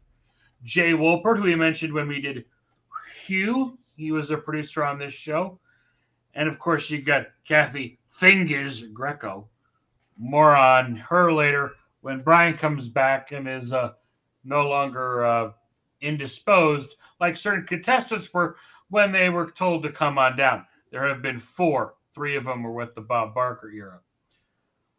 Current runtime of the show, 38 to 48 minutes. Originally, 22 to 26 minutes. More on that change. We get into the show's history. And distributed by Fremantle for CBS with Viacom Enterprises. And that is specifically to the daytime. More on the nighttime versions later. Picture format has been NTSC until 2008, which case you had HDMI 1080i in 2008 with the digitation of television in everything the United in States. North America is NTSC. The hell are you mentioning that for? Because I'm being a completionist, that's why. It was monaural sound until 1987, with the beginning of what I saw always in the bottom at the very beginning of every show, CBS stereo sound. Did you not see it in the intro? 87 to 97. Yes, I did notice it in your intro. Well played. Digital stereo took over in 97 till 13. And now it's 5.1 surround for your listening pleasures. Speaking of listening pleasures, if you like to take your podcast in an oral fashion, Mr. Watkins, then feel free to listen to us on a variety of podcast platforms: Stitcher, Spreaker, Podbean, CastBox, Overcast. Rate and review us 5 stars on Spotify, iHeartRadio, Google Pods, Apple Pods. If you name it, we are most likely on it. What the fuck just happened? That was 6 runs. That's what just happened. That was a mid-roll podcasting plug. That's what happened. Prepare to get used to that, by the way. Again, that's my gift. Anyways. But if you prefer to see what we're talking about, Mr. Broadhurst. See, he would have been better for that because he knows this information better than I do. Go ahead, Eric. I'll throw it to you. No, because I don't have all the full We're information. currently live, hopefully, on twitch.tv/W2Mnet. We're on Twitter, W2M Network. We're on Facebook as well, W2M Network. That was touchy. Come on. And you can definitely find us in the archives and occasionally live on YouTube, W2M Network. The fielder almost had it. 6 runs. Well done. That was looking sketchy on that long boundary there. In a related note, you can also find the network on TikTok, courtesy of Mark Radulich at W2M Network 2. And on Discord, link in the description. I added a question to the show chat that I do need to have with you guys once we're done with the broadcast. But getting back to the conversation about the production staff and everything for the show, I think you left out the most important part of the staff there, Mr. Nielsen. Oh, you mean something that has its own dedicated page on the non-academic credible source? The lovely ladies and now gentlemen. I do believe it's time to discuss Barker's beauties. I'm just gonna list some names. We can get to the beauty. We can list some names, but there's a lot to talk about with the beauties. I'm just going to list the names. If people need to interrupt with things, they are welcome to. We will get into. I get interrupted often on this show. We will get into the controversy. Interrupting Jonathan Nielsen is a W2M Network gimmick exclusive. We will get into the controversies regarding Barker's beauties a little bit later on in the show. Carry on, Mr. Nielsen. So, if you're talking the 56 to 65, because these did not get mentioned there, June Ferguson, Tony Wallace, they were there the entire 9-year run. Some others came in, but they're the primary 2.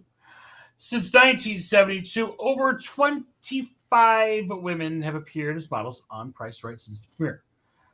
First 3 years, you had 2, Janice Pennington and Etra Ford. Diane Parkinson joined in 75 after only appearing periodically before that. Ford left in 76. Holly Hallstrom comes in 77. That trio carries us through to 93 as the 3 main models. December 1990 brings in Kathleen Bradley, Kyle Aletter, hopefully pronouncing that right, daughter of Frank Aletter, and Lee Merriweather. That Lee Merriweather? Miss America 1955 Golden Globe. Yeah. That Lee Merriweather portraying Catwoman in the Batman movie in 66. Learn something new every day. Speaking of Batman, go check out the archives. Radulich just did a podcast talking about the Batman just a few moments ago, ending right before we went live here on the W2M Network. 6 runs? Man, I'm not going to segues out of the park tonight. Ladies and gentlemen, we have 2 simple words for you watching and listening along at home. Brand synergy.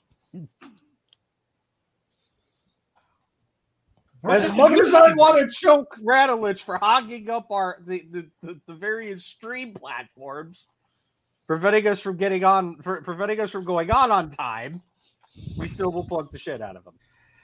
Hey, Radulich giving us synergy after we put him through a quiz show? Yeah, we'll take that. Parkinson left in 93 to pursue other interests.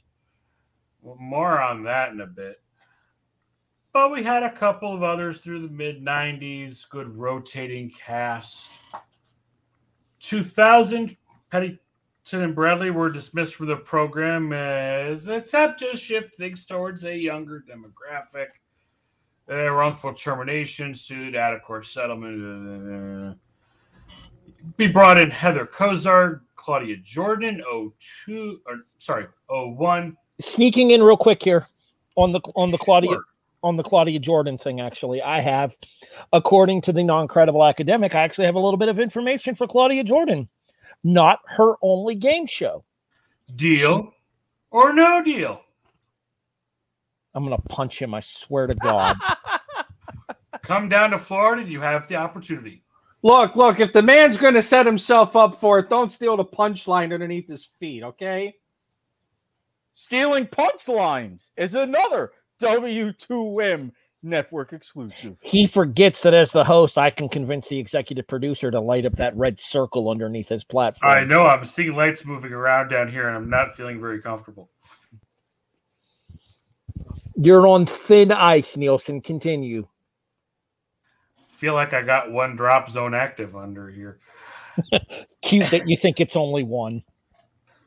I see one. There are probably others. But as of now, when a whole bunch of contracts expired in 2008 when all the changes were happening. But we've still got Rachel Reynolds, Amber Lancaster, Manuela Arbalez, hopefully pronounced that right, James Halloran, Devin Goda, Alexis Gobb. Each episode features 2-3 models.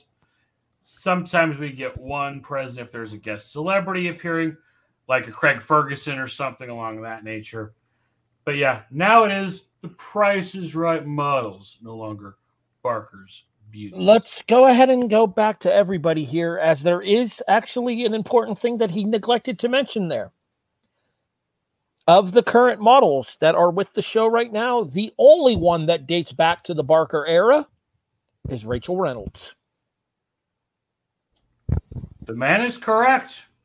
And that is what I threw to you in his example for stealing your deal or no deal thunder.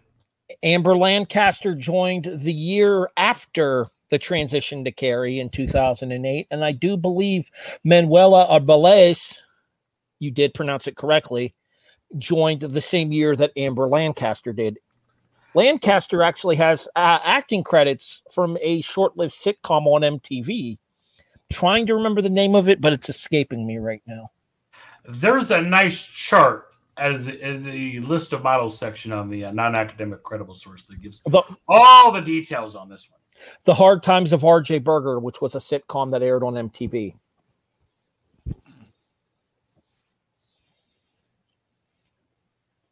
Okay. Sorry, wasn't a fan. So speaking of models, I'm going to take this opportunity to segue us.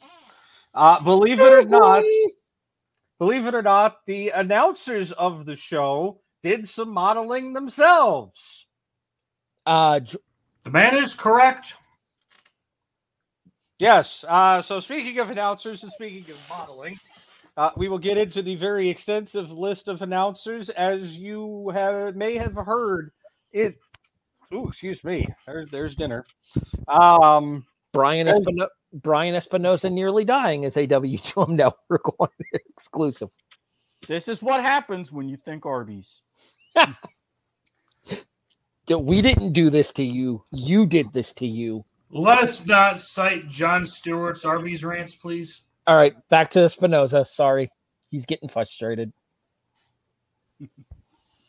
Frustrated senior producers will definitely be seen tonight. God damn it, I lost my train of thought. announcers, modeling. Oh yeah, right. extensive Anyway, lists.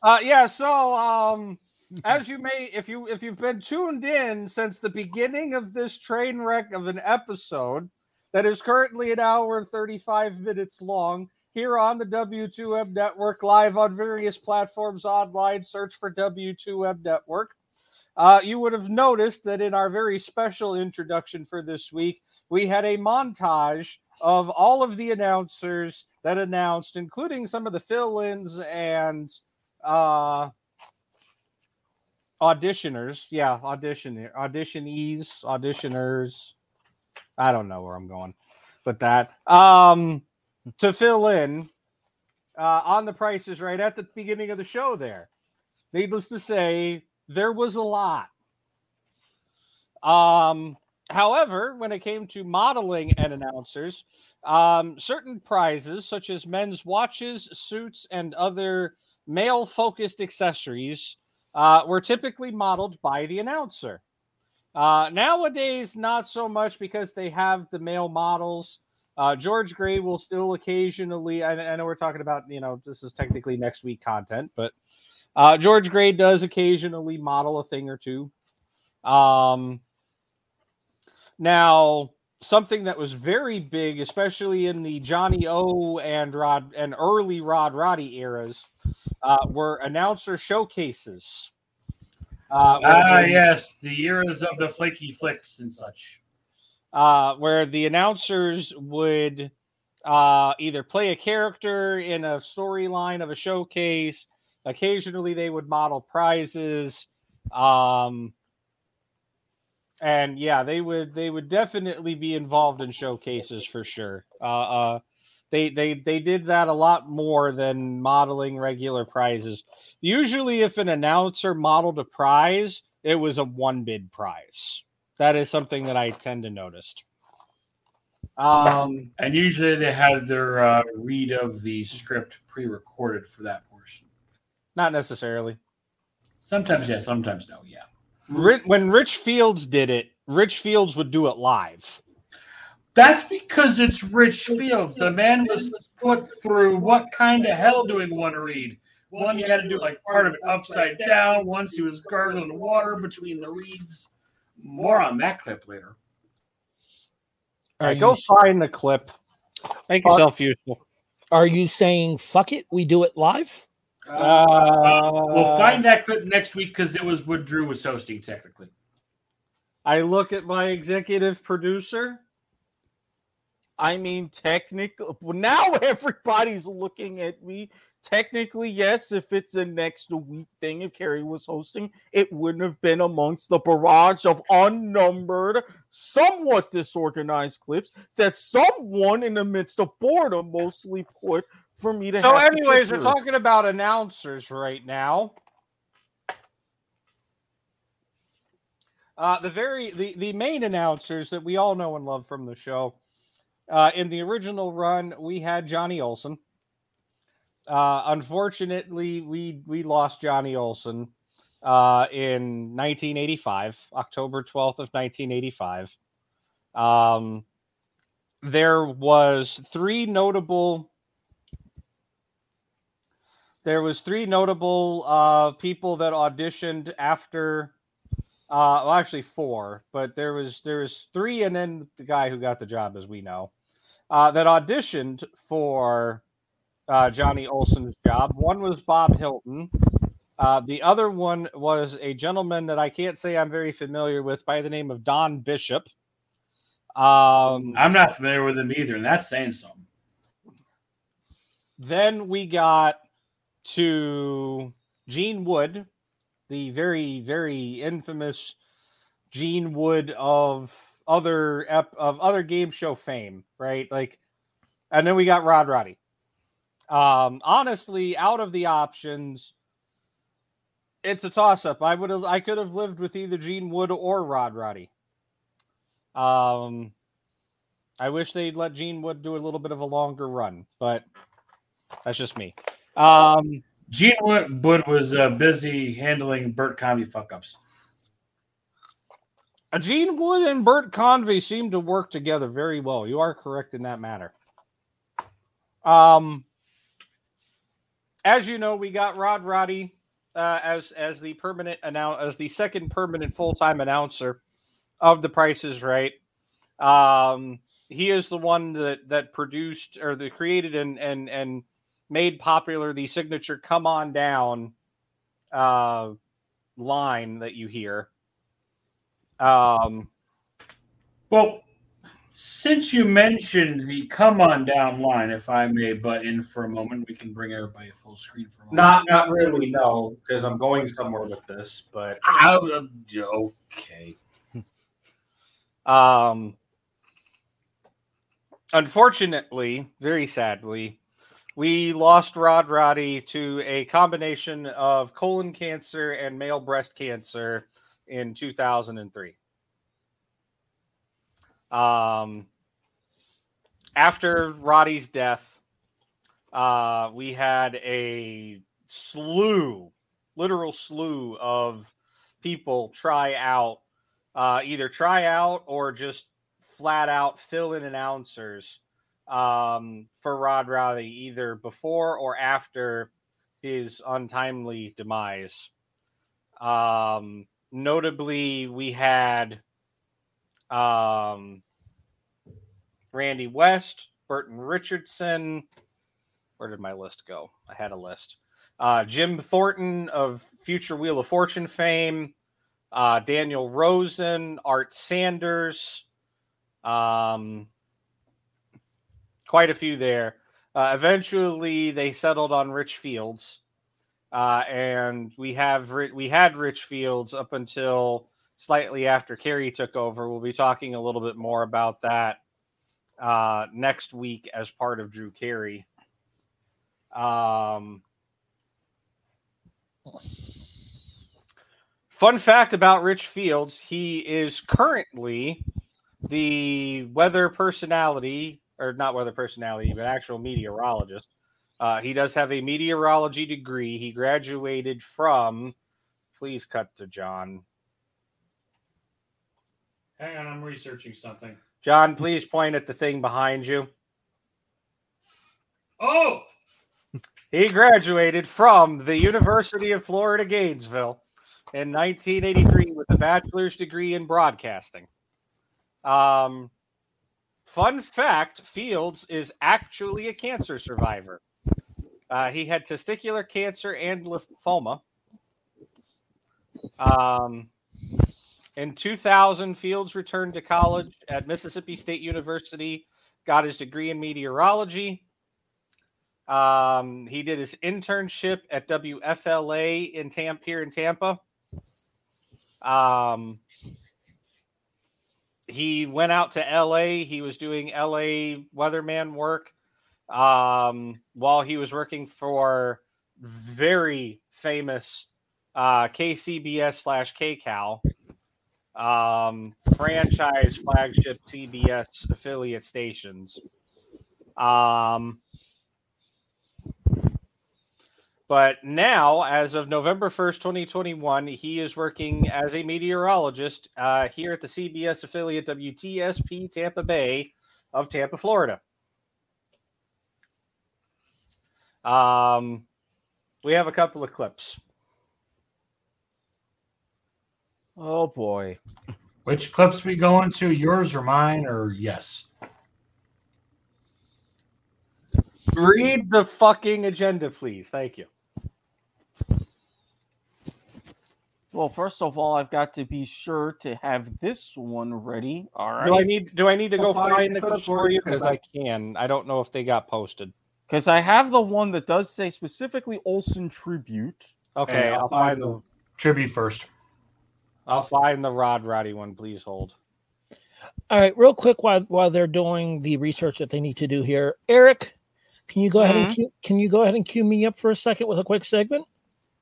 Of course, now that I have that paused. And was this the one that you particularly referenced? Gentlemen, we're talking announcers. I've got a question. Oh. So he talks about the fact, Brian talked about the fact that The Price is Right with the Barker era started with Johnny Olson and then eventually ended up going into the Rod Roddy era after Olson's departure from the show. So what I'm thinking to you guys is this here. Olson aside, because it did help launch the Barker era. In my opinion, I feel that Rod Roddy and Bob Barker are the most iconic host and announcer pairing in game show history. Gentlemen, my question for you is this. What would be your choice for most iconic host announcer pairing in game show history? Trebek and Gilbert. Good selection. No arguments here. Definitely up there. And it's a tie between that and Barker Roddy. Mr. Watkins? Sajak and Charlie O for me. Well, I have a lot of great respect for Trebek and Gilbert, obviously. Anytime you have contestants doing impressions of the announcers on the show. Yeah, Charlie O. Mr. Espinoza. I'm sorry, I totally missed the question. I'm just going to pass. Are we going to let him pass? Because I do kind of want his opinion here. I'm saying pass. In the interest of time, we're passing. All right. With that being said, we now present the Price is Right tributes to Johnny Olson and Rod Roddy. Boom, boom, boom. And making sure that I have everything added. And off we go. Here on CBS, I find myself, and I know several of the people on the staff have mentioned the legendary Johnny Olson. You remember Johnny? What a wonderful, wonderful announcer he was in radio and television.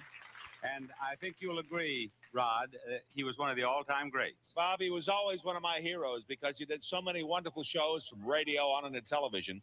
And when I was just getting my start, this is a true story. When I was just getting my start in television, I came to this show in this studio to see Johnny Olson to find out.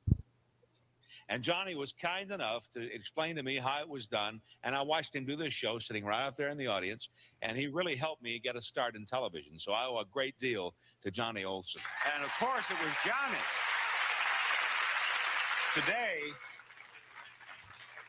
Today, the expression "come on down" is a household word. I hear it every place I go. And it was Johnny Olson who first uttered that "come on down," and it was Johnny who made it a part of Americana. And I think of him every time I say it. Every time. All right. We could not have found a better announcer when we lost Johnny than we did find when we found you, Rod. And the time has come for you to give us a come on now. One of my favorite things, Bernadette Cassidy, come on down. You're the contestant on The Price is Right.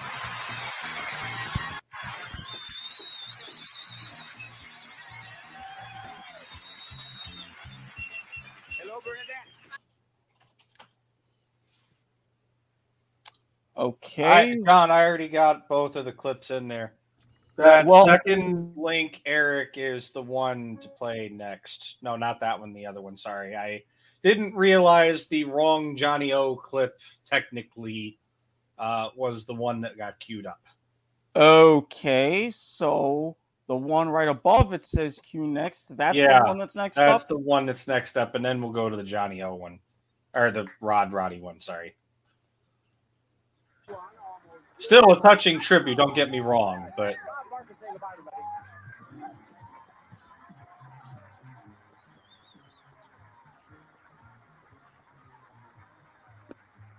Is there any chance you can increase the volume a little? Of course. Yeah, some of these 80s trans quotings don't come over very well on audio. Tape decay.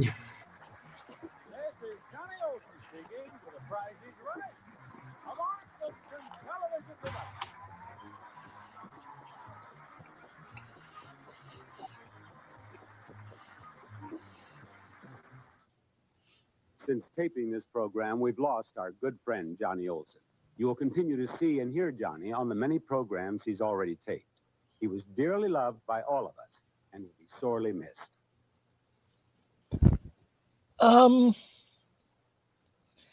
Do me a favor and pull up the Non-Credible Academic and get a date for me for his passing, please. We mentioned it earlier. We did? Yes. Mm-hmm. I must have missed that. As October many of you 22nd, know, 85. We have lost our dear friend, Rod Roddy. Rod's many television friends, all of us associated with The Price is Right, will miss his splendid talent and his great sense of humor. May God bless Rod.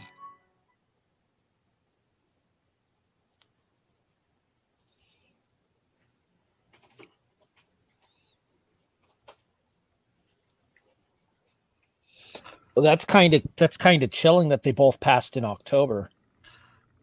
October 12th, 85, October 27th, 03. Okay, so before we move forward away from announcers, we'll do our own quick tributes here. I have to be honest with you, I have not seen a ton of the Johnny Olson era of The Price is Right. It is available on Pluto TV.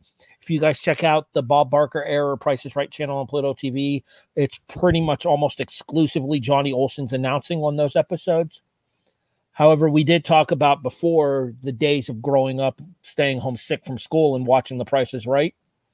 And the voice of The Price is Right to me, just as much as Bob Barker, was Rod Roddy.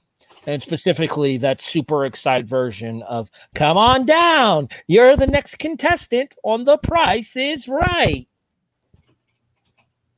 Rod Roddy is just as much a voice of my childhood as Bob Barker was when it came to The Price is Right.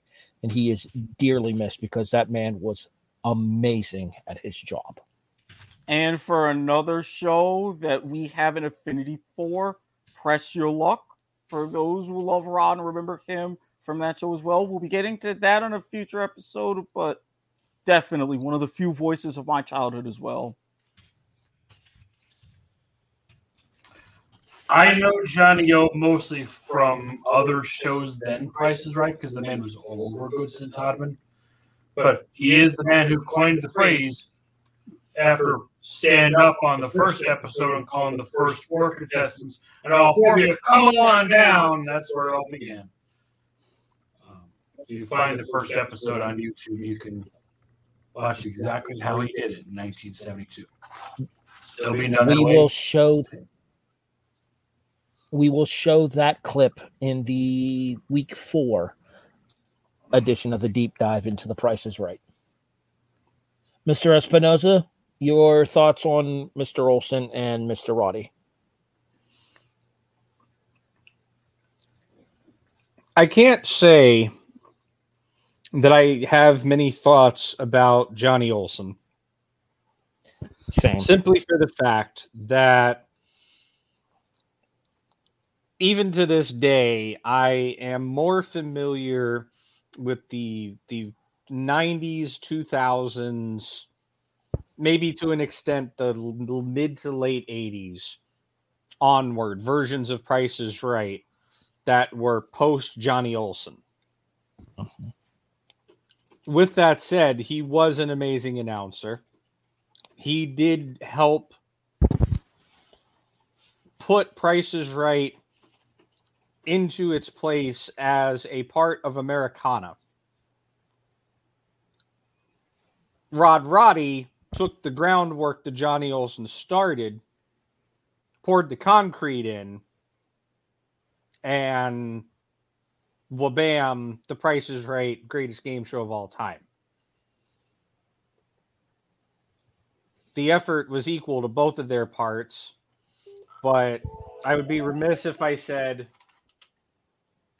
that I remember Rod Roddy more than I remember Johnny Olson.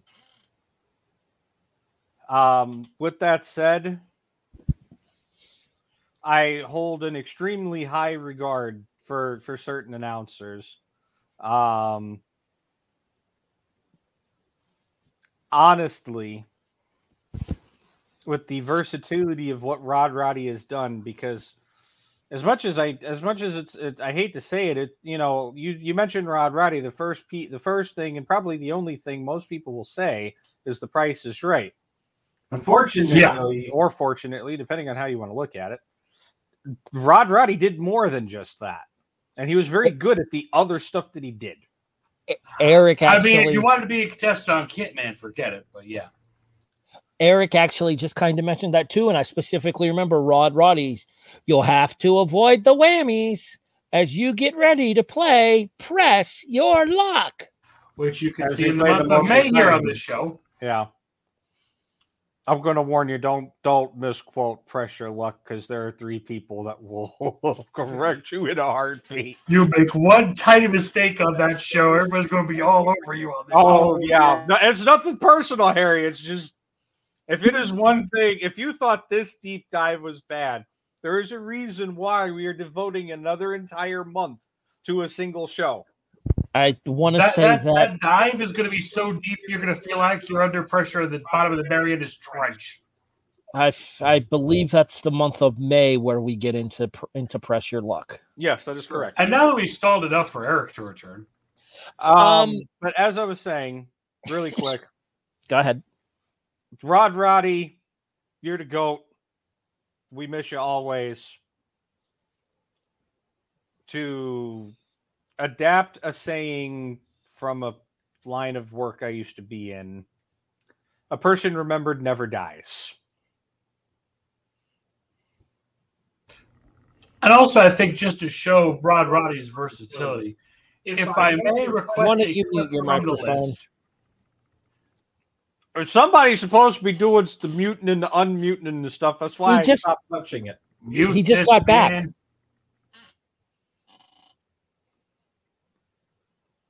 And now he's muted. And I had to go ahead and also relay an important message since everybody was mentioning things like time and such. And it didn't have to stall that much. If we have the time, I would like to request the Rod Roddy on Kilborn clip from the list, please. Well, before we do that, it's about that time.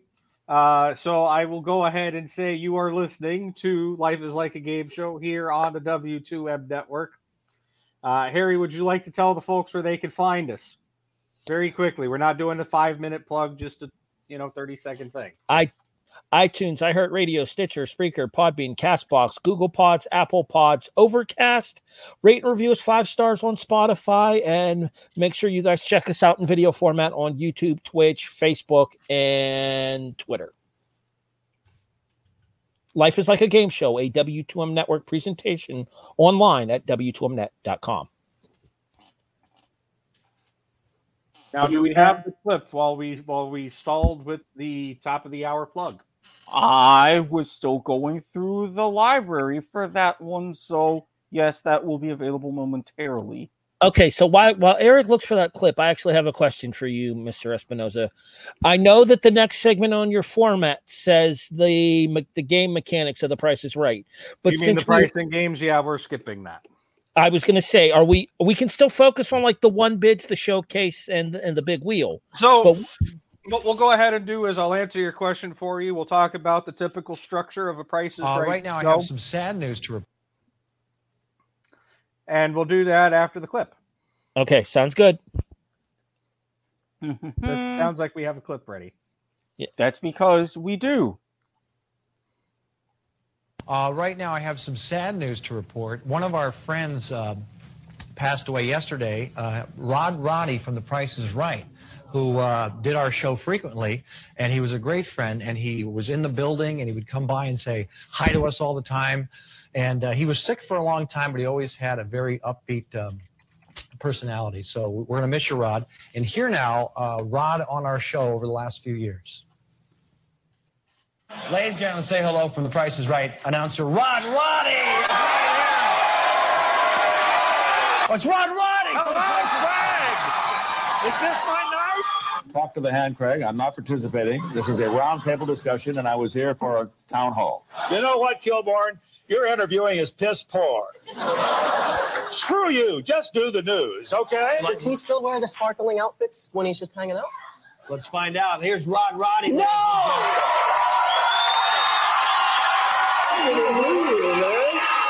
Maybe you want me to wear one of those loud, obnoxious jackets like that guy does with the big fake voice that guy has, that announcer has?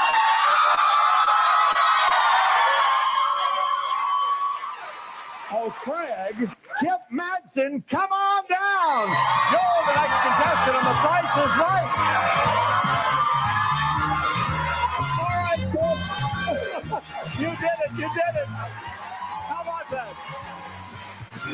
By the way, Craig, in the future, stick to the bad Shaq jokes, okay? Thank you, Rod Roddy, everybody.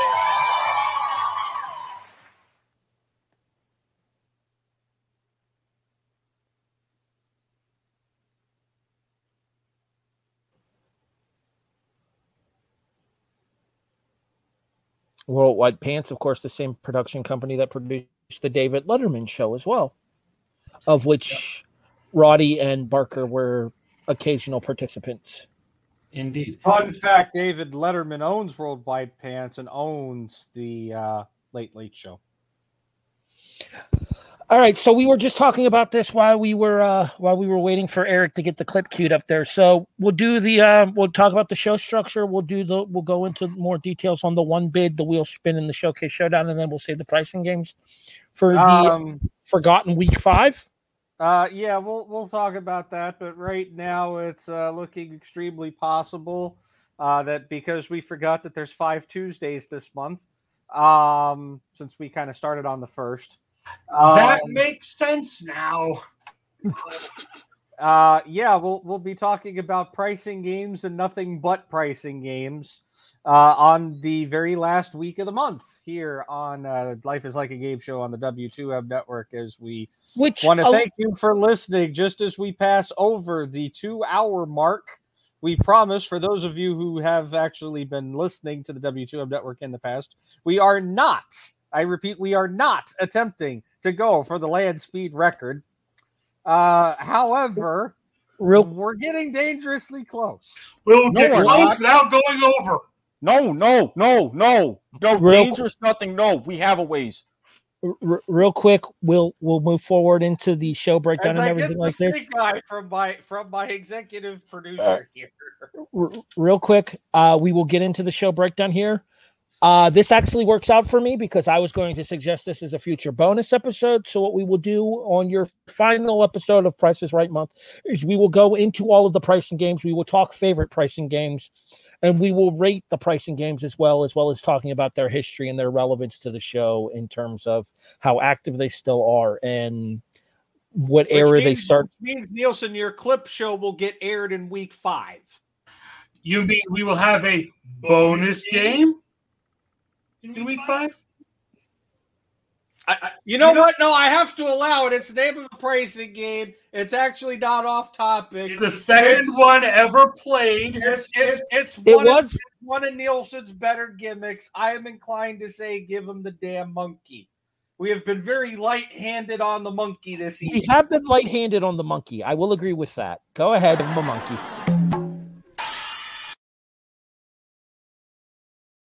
And that pricing game and contestant was featured on the 40th anniversary episode of All right. That's enough. I gave you your damn monkey, even though I couldn't get one for Get Serious.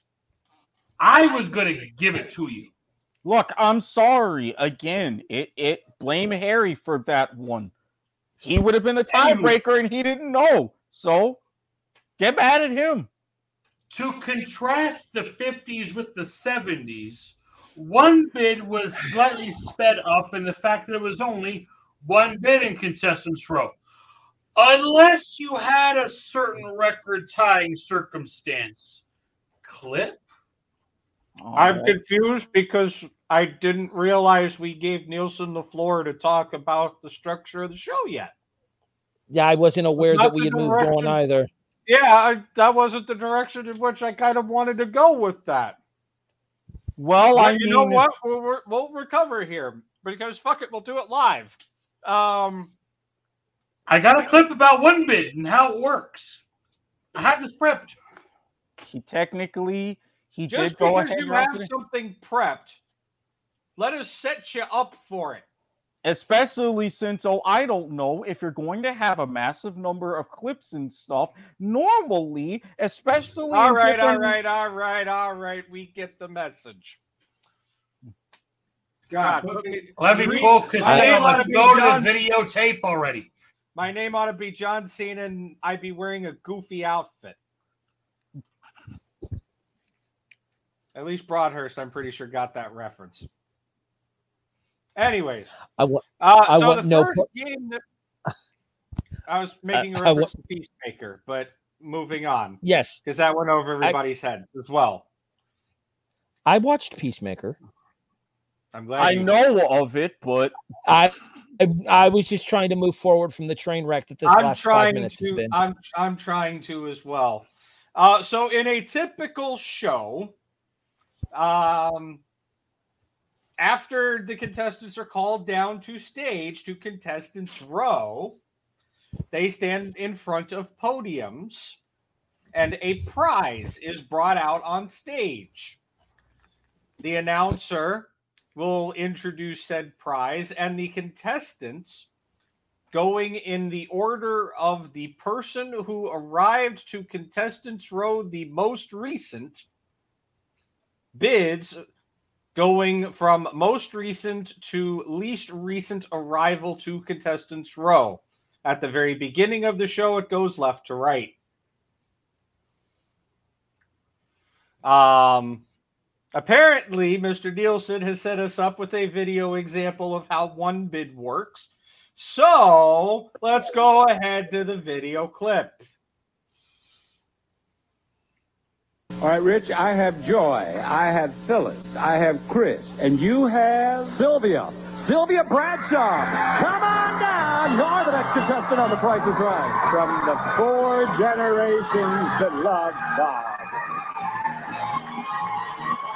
Here she comes. How long is this clip? I got the E. One of the E. Let it play. This is good. This is a Dobkowitz record-tying moment here. It's a beautiful dinette set.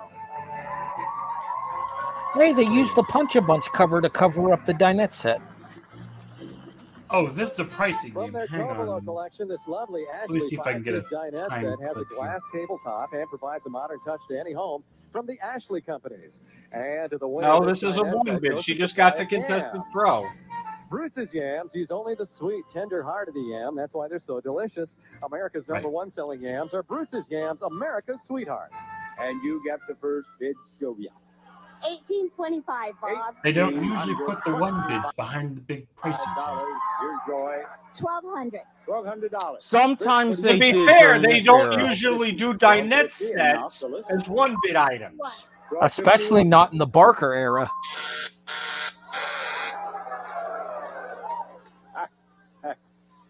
I love the way you did that. Chris bid $1,250 and Phyllis bid $1,251, and then she smiled so sweetly. All right, you've all overbid. What was the lowest bid here? $1,200. Raise the bids, please, and bid lower than $1,200, Sylvia. $1,100. $1,100. Joy?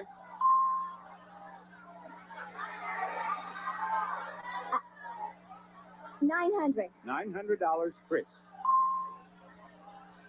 $1,000. $1,000. $899. Phyllis bids $899. And you've all overbid again. Now the lowest bid is $899. Erase the bids, please. Go lower than cheap-ass dinette set. $899, Sylvia. $699. Her bid is Yep. $699. Joy.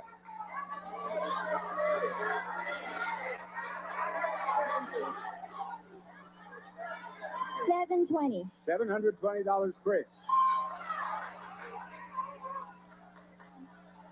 $750. $750, Phyllis. $751. $751.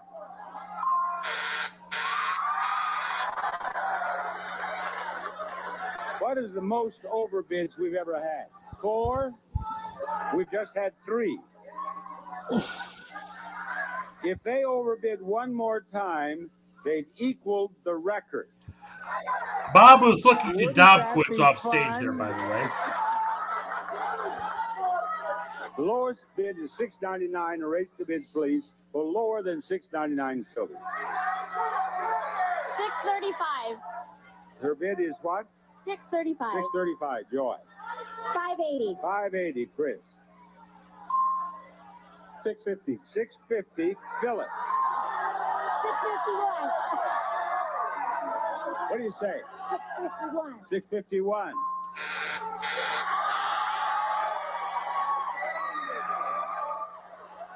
Wonderful. Now, let's see if we can break the record. Somebody just bid $1 and be done with While it. people at home are all turning to another channel. You spoiled it. This has I was gone going to from say, the I'm ridiculous surprised to the nobody's sublime. bid $1 What by is the now. lowest bid? $5.80. Erase the bids, please. I've never seen For this lower clip than before. $5.80. $2.60. $5.25, Joy. I'm going to say $1. $1. Why? Why didn't you do that 20 minutes ago? Please, somebody say $2. $4.50. $4.50. Phyllis. $4.20. $4.20. And the actual Grandma retail knows price what's up. is $5.03. You win, Chris. And that is how you do a one bid. What an Mr. experience. Espinosa, back to you. Right? If you want to be there for 5 minutes, sure. You know what? The clip was kind of funny. I'm kind of sitting here scratching my head. Why the fuck didn't you bid $1? After like the second turn, I'm bidding $1. Not to mention, dinette sets were cheap as fuck back in those days. It do be facts, though. And then you go up on stage, play a pricing game. Okay, go ahead, Mr. Espinosa. Oh, there it is. There's a show. No need for me.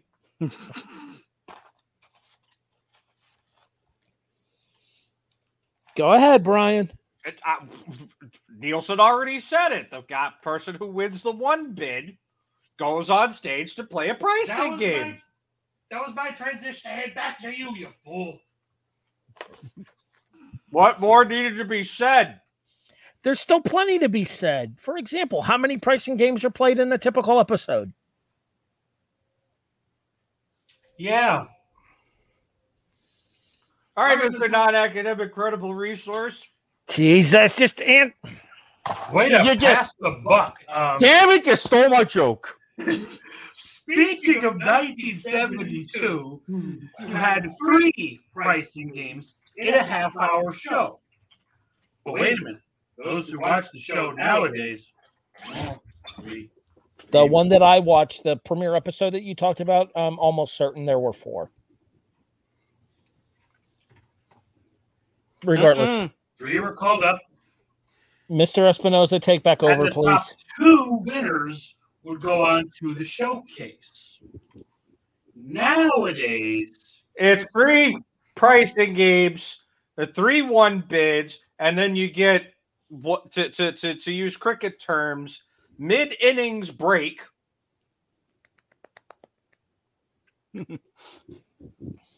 You come back, you get a showcase showdown where they spin the wheel.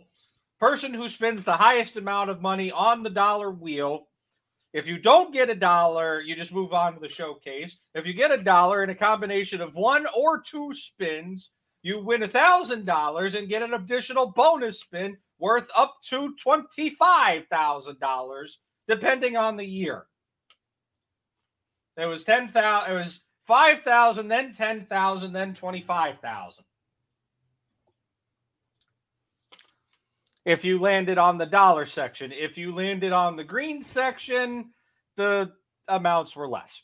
I think five and 15 cents, and yes, 5,000, 10,000. I was going to say, I think it was just $5,000 across the board, regardless of the year. There's your original wheel. The rainbow wheel, yes. And then we have an actual wheel. And the purposes of time, we're not going to show a clip. You can go watch a Price is Right episode. I promise you, you've probably seen one episode of The Price is Right in your lifetime if you're listening to this podcast. May I note that for the bonus episode, I have a special antidote about the wheel? Make sure you put it down somewhere that isn't the StreamYard chat. Just don't spin the wheel backwards. Yes, do not spin the wheel backwards. Bob Barker hates when people spins the wheel backwards. I am not sure the reason why, but I think it causes technical problems with the mechanics in the wheel. Also, spinning the wheel backwards means the wheel's coming up in the front and can be a injury hazard. But yeah, no, do not. And Mr. Broadhurst is muted. It does seem like a quick way to get chin checked by the wheel if you spin it up towards your face. And you stand too close, yeah. I have a lot of that, and I specifically mentioned in the Discord, when we get to the bonus week, I will be able to provide further explanation. If two contestants tie or three, there's been a couple of cases of all three contestants tying. I got a clip of that if you want it, or we can save it. We'll save it. Okay. If all three contestants tie, there is a spin-off. Each contestant is allowed an additional spin. The contestant with the highest score advances to the showcase. Multiple spin-offs are played until the tie is broken. This has also happened. In the event that if you hit the dollar and you're tied for $1, your spin-off spin is also your tie-breaking spin. If you get $1 on a tie-breaking spin, it still counts as spinning $1, and you will also get a bonus spin. No, what I'm saying, if you hit $1, your bonus spin is your spin-off spin. Yes, I was saying something different. Say, for example, you got two contestants that tie at 95. They go to their tiebreaker. Somebody spins $1 on the tiebreaker. That is $1 on the wheel. Oh, yes, that does count, yes. Now, if you hit $1 and you get the $1 in your bonus tie-breaking spin, you get the 10,000 or 25 or whatever it is. You don't get an additional spin. Well, why would you want an additional bonus spin after you would have just hit $1 twice? You would only have that if on the rare off chance that it would be a second spin-off, but it would not be an additional bonus spin. Yeah. Oh. You can win $1,000 and then you can win the 5 or 10 or 25 extra, and that's it. And in the early episodes, as Bob would mention, it would be a nice, crisp $1,000 bill. Showcase, we go to the second half of the show after the first showcase showdown. 3 more one bids, 3 more pricing games. Those 3 people go to the second showcase showdown.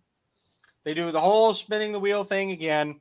And then those 2 people who win the showcase showdowns go to the showcase. I will very quickly attempt to explain the showcase because we don't really have time for a clip. A showcase of prizes, typically 2 to 3. Average was 3. I've seen them as high as 6 prizes in a showcase.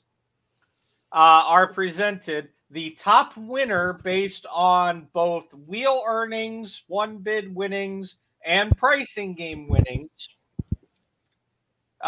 gets the option of placing a bid or passing the first showcase to the runner-up, who is then required to bid.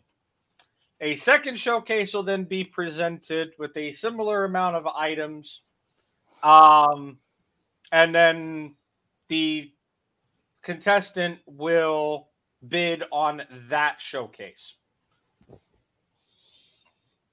I don't think I've ever seen it happen, but both contestants can bid the exact same amount on their showcase, unlike one bid.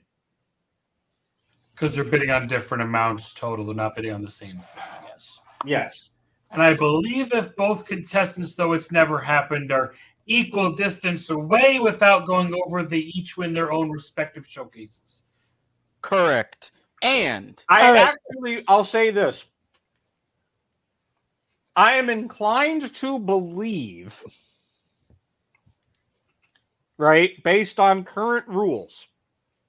I did some research on this recently. What happens in a double in an exact same distance away double showcase win scenario. Not the usual double showcase win we're usually hearing, but yeah.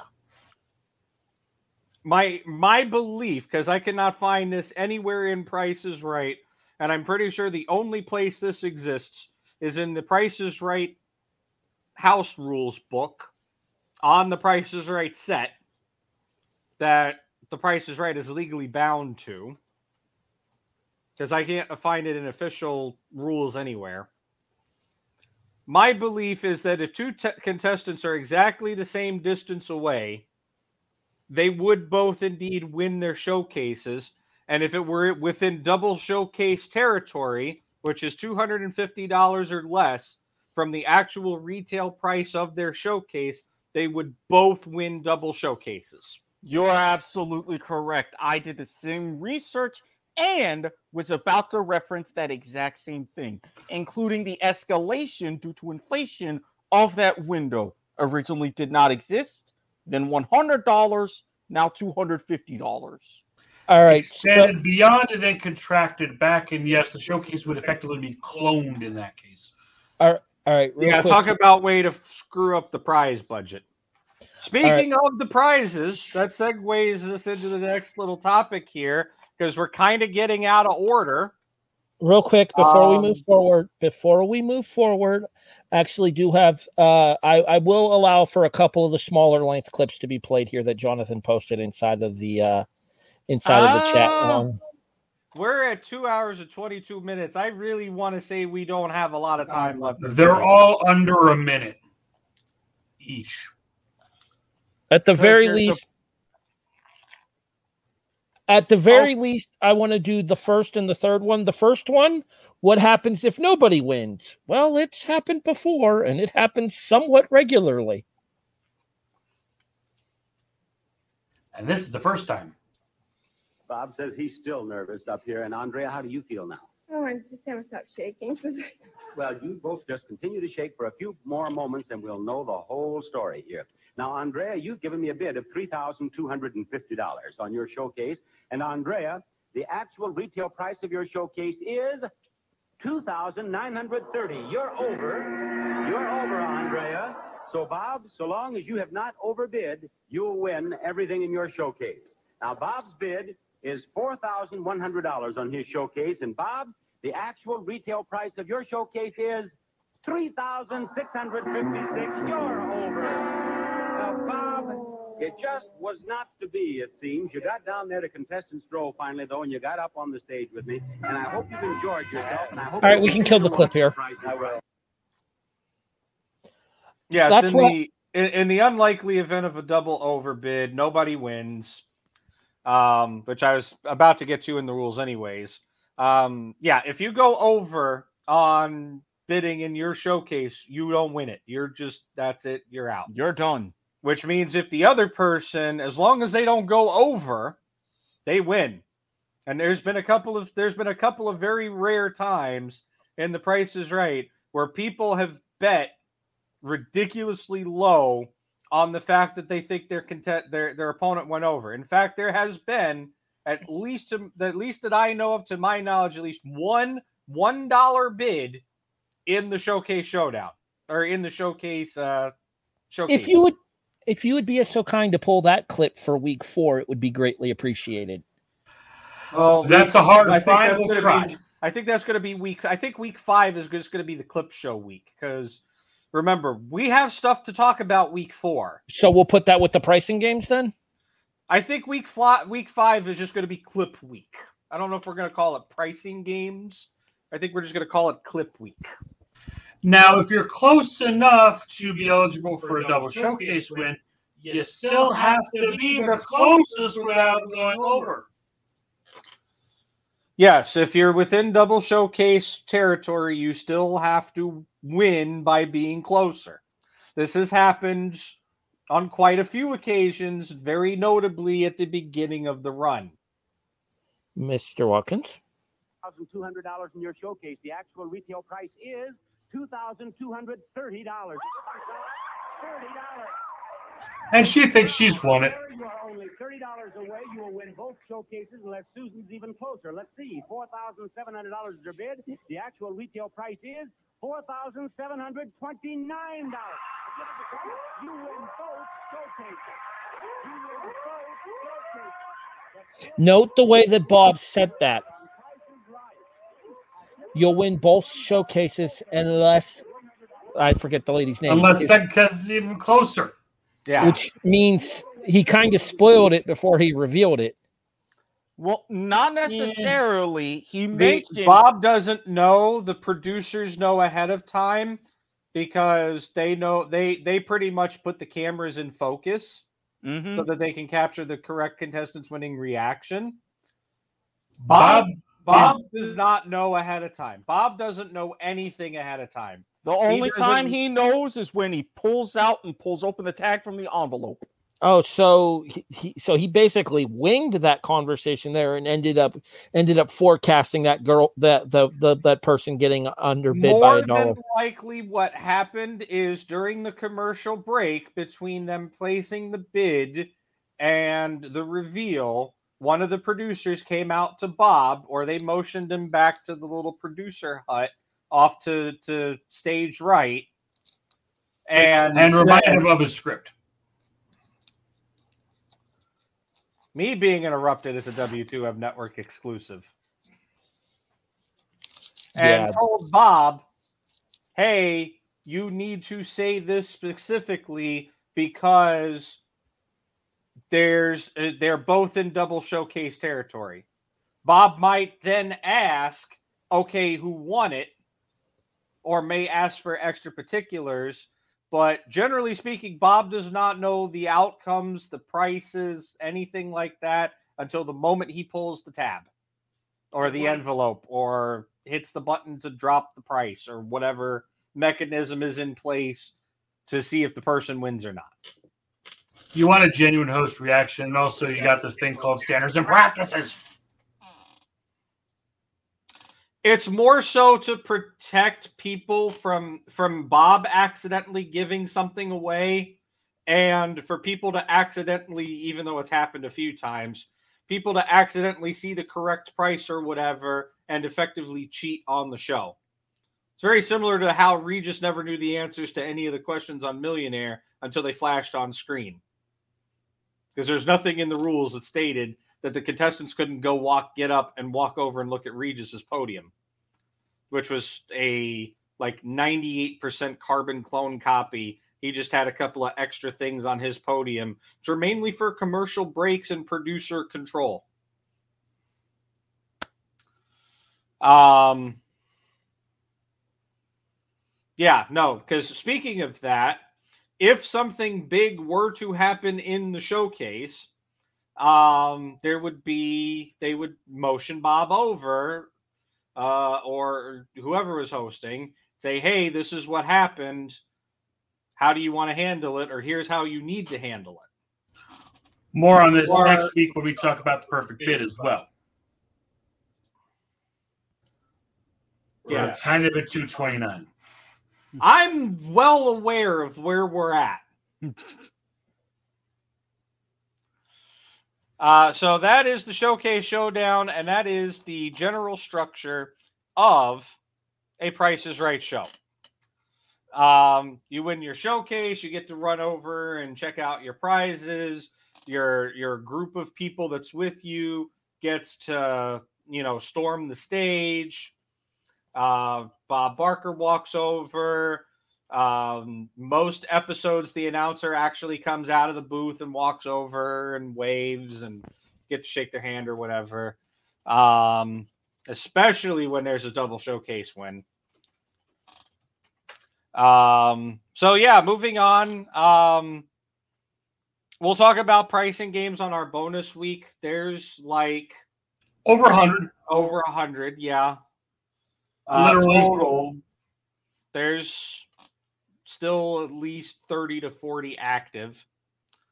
The same with memorable moments. I'd like to cover some of them today, but unfortunately we just don't have, we're running low on time. So our next biggest segment, which unfortunately is definitely, if you bet on the over at the beginning of the show, congratulations, you officially won your bet 45 seconds ago. 2.5 hours was never going to happen, period. And Yes, but I would like us to be mindful of the fact that we are now officially over originally allotted time and to keep interruptions and sidebars to a minimum. Allow me to preface this by saying this. We are at 2 hours and 31 minutes right now. However, we are only an hour and 50 minutes into the Price is Right deep dive. The first 40 minutes of the show was introduction and news desk. Hence why I was going to go into the full disclaimer at the beginning of the show about the length of tonight's episode and the length of the episodes for the entirety of the month. Maybe not so much the clip show, but things happen.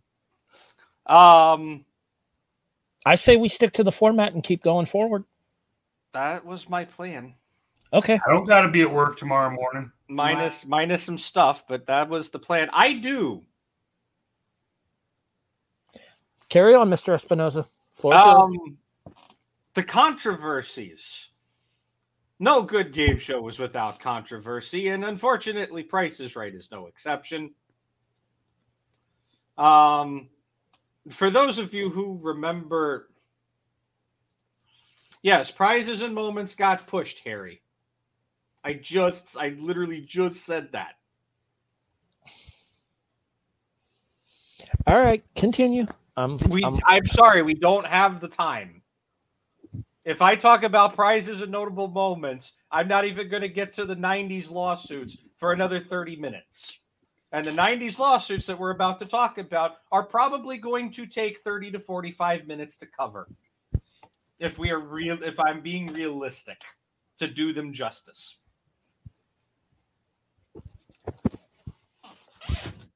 So, Bob Barker and The Price is Right were the targets, if you will, of several lawsuits in the mid-90s.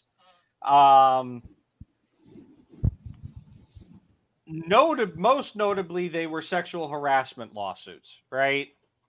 The biggest one, obviously, being Diane Parkinson.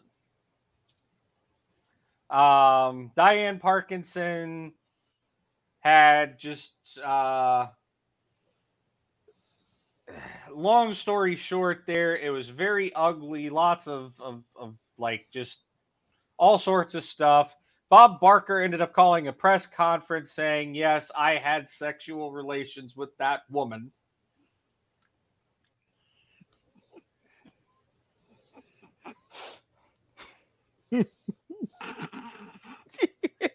We're waiting.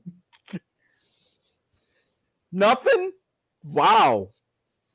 Okay. No vote from Nielsen. Wait, I Give see him a his- vote. Give him his Producer's monkey. privilege.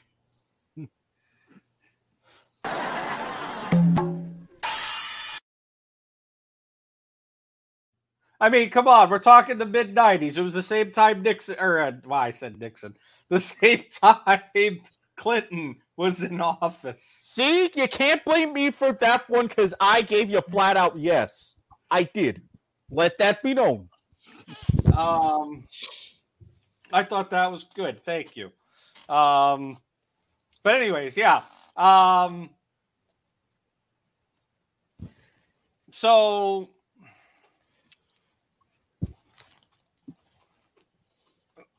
a lot of, I think it was like 3 or 4 models, if I remember correctly. I'm trying to like pull it up here.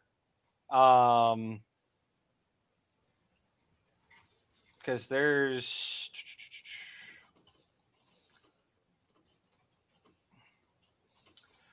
so Parkinson left the show in 93. The following year in 94, she filed a lawsuit that claimed that Barker had sexually harassed her. She withdraws the suit in 95, not before all sorts of just like slanderous, libelous stuff going on. Parkinson gets replaced by several other women. Holly Hallstrom gets fired on the basis of weight gain due to prescription medication. Although Hallstrom ends up alleging that she's dismissed for her refusal to support Barker in his ongoing litigation with Parkinson. He sues her for slander and libel. She countersues for wrongful termination for wrongful termination and age, weight, and medical discrimination. In 2005, a whole decade later, she gets a multi-million-dollar settlement from Barker. Janice Pennington and Kathleen Bradley get fired off the show in 2000 in what was claimed as an attempt to attract a younger demographic. But their dismissals come after Barker's failed lawsuit against Hallstrom, and they file and sue for wrongful termination and settle out of court. Notably because it's believed that they were fired because of the statements that they made in their depositions for the Bob Barker Hallstrom case. There was also, the name is slipping me off the top of my head here, but Bob Barker's personal assistant on the show was also fired for the same reason, because she gave a deposition that did not line up with what Barker wanted them to say, and the producers were canned. Or she was canned, sorry, the producers canned her. In the middle of all of this, Pearson takes over. As part of Pearson taking over, we get perpetual dick of the week, Mike Richards.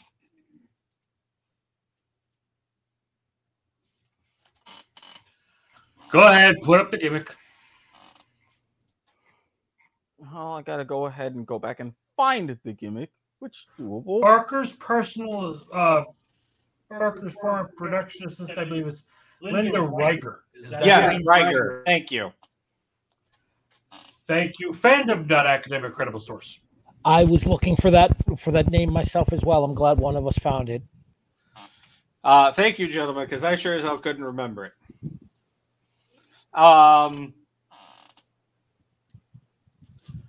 Yeah, so so Pearson comes in for a while.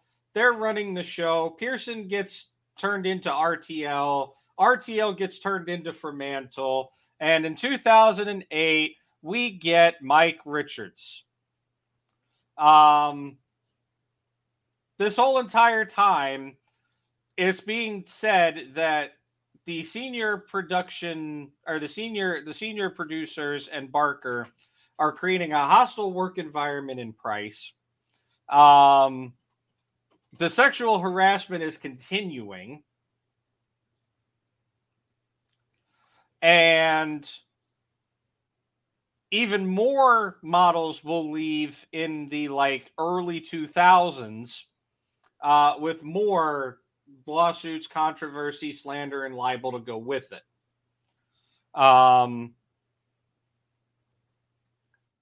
I could sit here and talk about, I'm going to be honest with you, I could sit here and talk about this subject for another probably hour and go into some really nitty-gritty details. But if you go to YouTube and you look up True Hollywood Stories, they did a special on The Price is Right that was primarily focused on the lawsuit scandals. And if I may, they did a damn good job of it. They did do a damn good job of it. They painted Price is Right. They shown the truth on the matter, but they didn't disparage Price is Right like they have been apt to do with other shows that they have put under that True Hollywood spotlight. I don't think I've ever seen this episode, so I'll have to go look at it in order to. It is on YouTube. I saw it. I was looking for it earlier. I was able to find it. If I can relocate the link, I'll make sure we get it in the description. Okay, sounds good. Are we going to go in? Are we going to go into the Mike Richards era of The Price is Right now, or are we going to save that for the Drew Carey episode? We're gonna save most of it for next week. Needless to say that there was some change-ups when Fremantle officially took the helm of The Price is Right, right? And then there was even further change-ups down the line.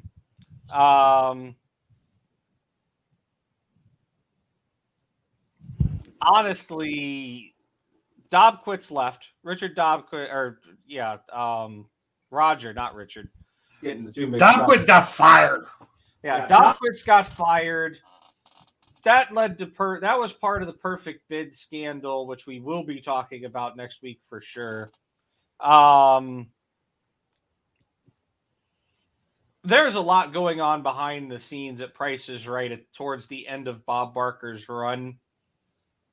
Unfortunately, a good chunk of it wasn't good. Brian, if I may steal a Harry gimmick, I have a question. Do you think Bob left because of what was going on, or because it was just 50 years, 35 years on the Price? It was just time to retire just because of his age? Or was it the circumstances that said, I don't need any more of this looming on my name. I'm getting out while I still can?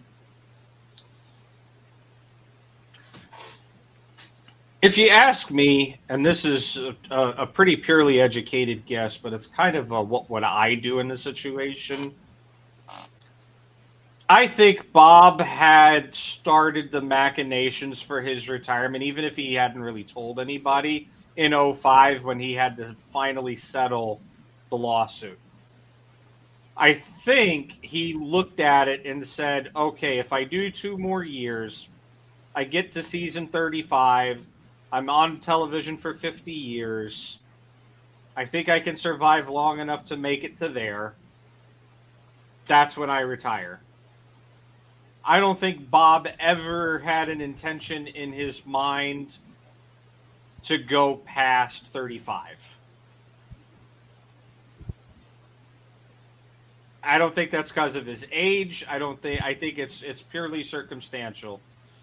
He was at the point where hostilities between him and the entire rest of the crew, Rod Roddy even included, like before Rod Roddy passed, was just at the point where Bob kind of saw the writing on the wall of, and it's kind of going back to what I was what I was mentioning earlier with the Wheel of Fortune thing, is Bob saw the writing on the wall of the times are changing and I'm not fit for the business anymore.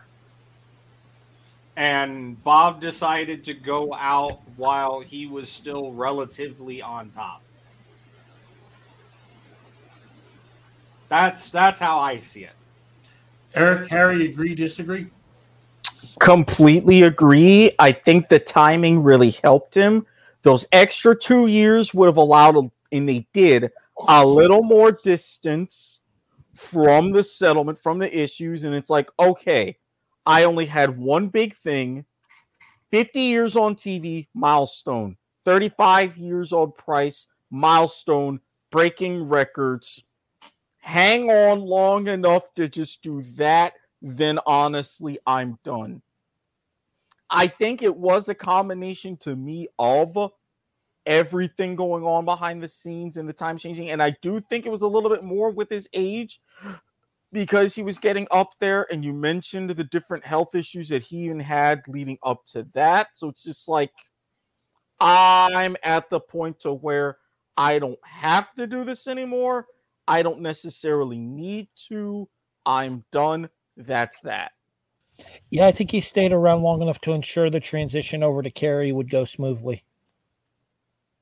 I don't even think Bob Barker knew it was going to be Kerry.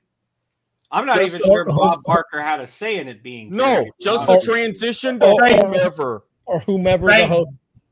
Thank God it wasn't Mike Richards. Yeah, Mike Richards was one of the few people given a week of auditions. And having seen one of the auditions that leaked on YouTube, it is not good. It wasn't really leaked. It was, they aired the auditions in certain markets. Mm-hmm. Yeah, well, it was They garbage. wanted to get a rating share idea. Watching Focus that triggered groups my were not gag a- reflex. Focus groups? What are focus groups? We'll just pilot it into major markets and see how it reacts in the ratings. The point being for Barker, though, he may not have known specifically that it was going to be Kerry, but he stuck around long enough to wait out the transition over to whomever the new host would be. Again, I think Bob announced his retirement a lot sooner than the public was informed. I don't think Bob Barker's retirement was out of left field to anybody at CBS or Fremantle. No.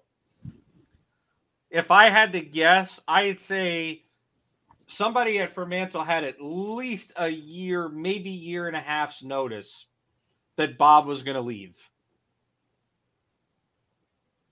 Even if it was like under strict wraps and they were like quietly looking around for people or like building their short list of people they wanted to come in and have do auditions when they finally announced that Bob was leaving.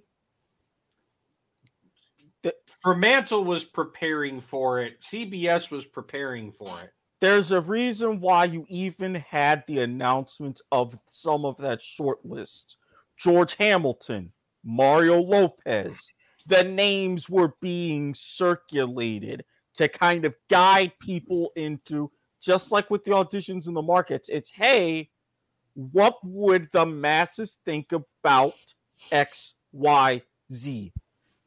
Because also look at it. Look how quick that transition was when Bob finally announced his retirement. You don't see that fast of a transition in television unless you had notice and could prepare ahead of time. Mm-hmm. When somebody abruptly leaves or gets fired and you have minimal notice, it's just like the real world. Good luck replacing him fast. You see what happened on the Jeopardy debacle. I mean, we see what happened with Rod Roddy, with Johnny Olson.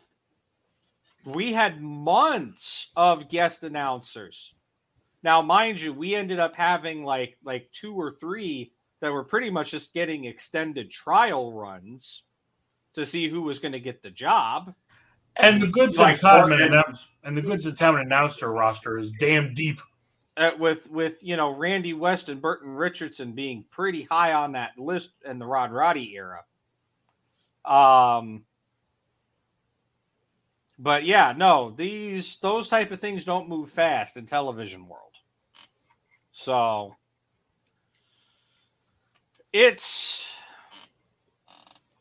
we'll talk more about Mike Richards next week. Obviously, that's more of a Drew Carey thing, but him walking into a workplace scenario that was already scarred by shit that happened as late as 2005. And he walked in 2008 and those after effects were still feeling stung.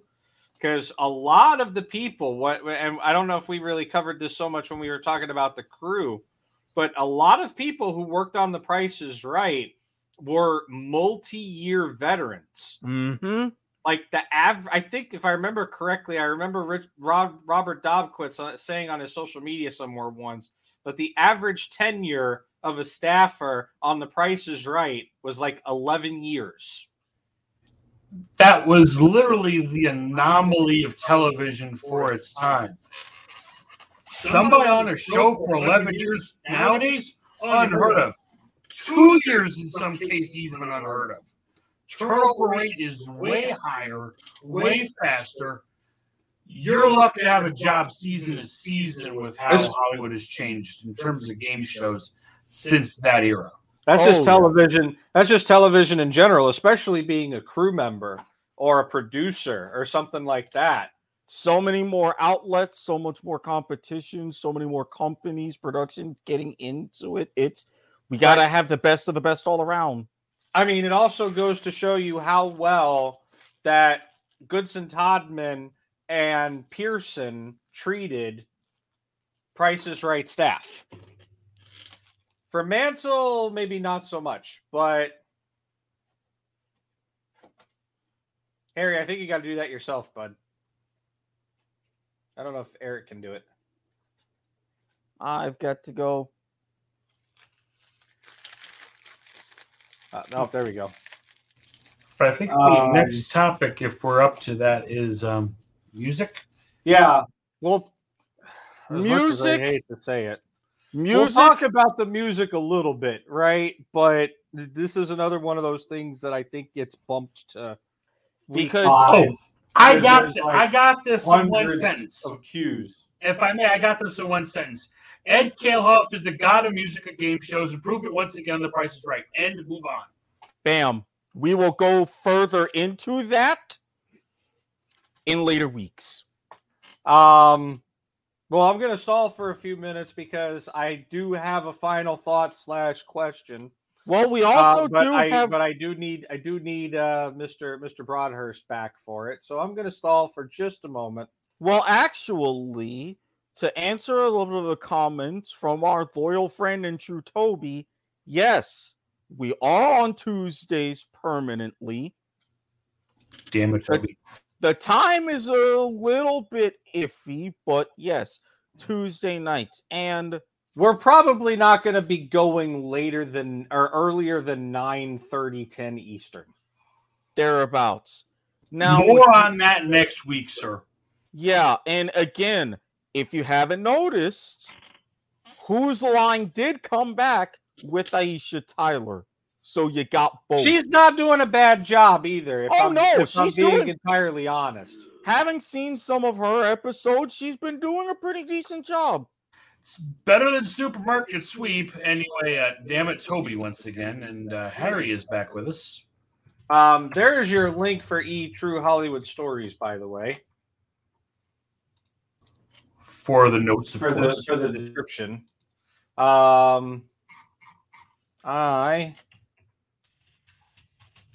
I'll have to check it out once we get done on air as well, then, because I do want to take a look at that. Here, it's an hour long. It's like it's got everything. Mm-hmm. So, all right. Real quick in regards to the music of The Price is Right. You kind of heard the opening show theme with our beginning intro that we did there. When we went through the whole opening spiel there. Obviously one of the more iconic intros in game show history. We will discuss more about music in week 4 and 5 when we talk about the primetime versions, as well as when we do the clip show at the end. Because I kind of mentioned that, but we are going to talk a little bit about music now. I will expand. I will expand upon the music discussion as well then, because I will have a question for you guys with regards to The Price is Right music. Ed Kalehoff is a game show music god. End of story. Go ahead and expand as necessary, Mr. I'm looking for something, so and then we'll head into the thing. You had a question, so go ahead. Well, the question that I have is going to cause a discussion, and it's not one that we have time to have on this particular episode. So, do we have any other quick clips that we might want to play before we go off here? I do have some quick trivia fact about Price is Right in this era. All right, make it quick. Eric, I'm going to ask you if you know the answer to this question. All right. What was the first item up for bids? And why will we never see it aired on TV again. So if we're never seeing it aired on TV again, it's not what I was originally thinking. Wait, say that again. I'm sorry. I had. What was the first item up for bids, and why will we never see it on TV again? Are you referring to the 1972 episode here, September 4th, 72? Yes. Yep. All right, I can't answer this because I watched that episode in my homework. I'm pretty sure I remember the answer to this, which I'm pretty sure it was a fur.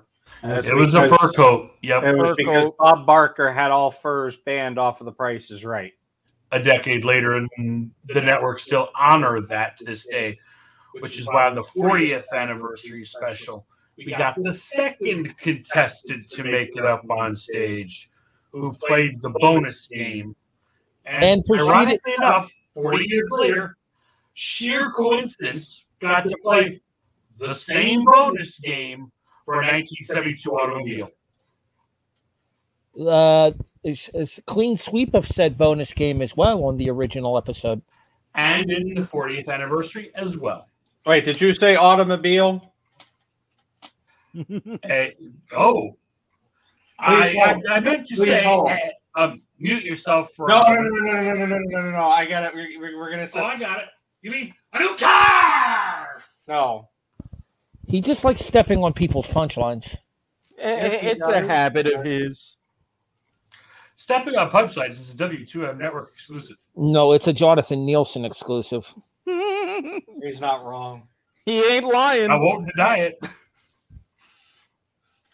All right, do you have clips posted inside of the? I'm assuming the second one is the one you want him to play.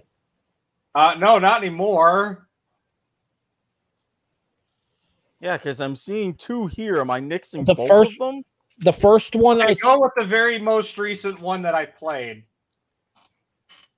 the one, the 225 timestamp. Yep, I got it.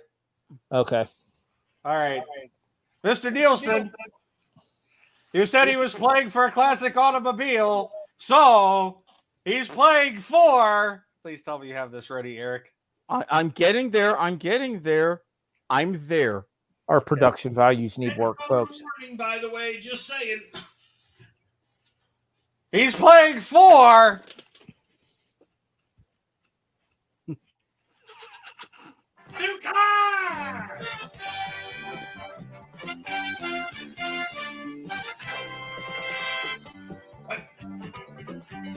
It's the Family Feud car cue. I got food roll. You said 70s, which was one of the three car cues in the 70s. No, if you're doing a new car, you're playing the big banana. More on car cues later on, folks. But if you're like me from the Rod Roddy era, you'll never forget this car cue. As soon as I find it. It is called the big banana. It is not called the Big Banana. Eric, if you would please cue the thing so that I can do a car properly. Oh, sweet Lord. I love how I said that. And everybody takes their goddamn headphones off. Because we First of I'm all, gonna pull a Michael Barker. damn it, I wish I had them. I'm like, no, I'm not going to take my headphones off. It won't be that bad. Yet I'm the Am I ready? Oh, damn it. Come on, cue me up properly. You pull a Michael Berger and you're not going to get queued up properly. Them's the rules. And someone was knocking production value. We're working on it. Okay, we're working on it. But anyways, if you're like me and you remember the 90s and the early 2000s, this is the car cue we all know and love. A new car! That's right, this beautiful 2003 Mercury Sable LS comes with California emissions, air conditioning, power seats, and optional luxury comfort package. A Mercury Sable LS Now, It's just scary, you guys. Actually, I can pull those out. Actually, I have to admit, the man was right. Secondly, sorry, Marty. I don't know It if was he's not going to the be big banana. watching. I don't know if he's going to be watching once we hit the 3-hour mark. So, Marty, if you are, 3-hour tour. We just You know, Marty, if you are watching us on all of our various platforms, such as, the W2M Network on Facebook, Twitter, Discord, etc. It's been a 3-hour show. I can't even do the plugs properly. If you're still watching us, thank you. Wherever you're listening or watching from, thank you. drop a comment, rate, review, do something. Let us know you're listening. Yes, please. If you're still listening, it's Splendido. Say Splendido. Speaking of Splendido, that was not the cue we had ready next. It was the Beanstalker. Dang nabbit, I set myself up for something that wasn't there. And I was actually wrong. I was saying the big banana, but I was thinking of this, the Beanstalker, Mr. Watkins, if you would roll that beautiful bean footage. Oh, my God. I quit. You want Price is Right from the 70s? That is the sound you're looking for. Night, folks. Oh, don't tell me I am drinking booze. He's the only one. That got opened on League to the Max or whatever, and I thank God it did. Anyways, I think while we listen to the Beanstalker, it's time to take us out of here, yes? At 3 minutes, I wish it for only 3 minutes. At 3 hours, 1 minute, and 45 seconds now. Yes, somebody please take us home. A 3-hour tour. Yes, finally.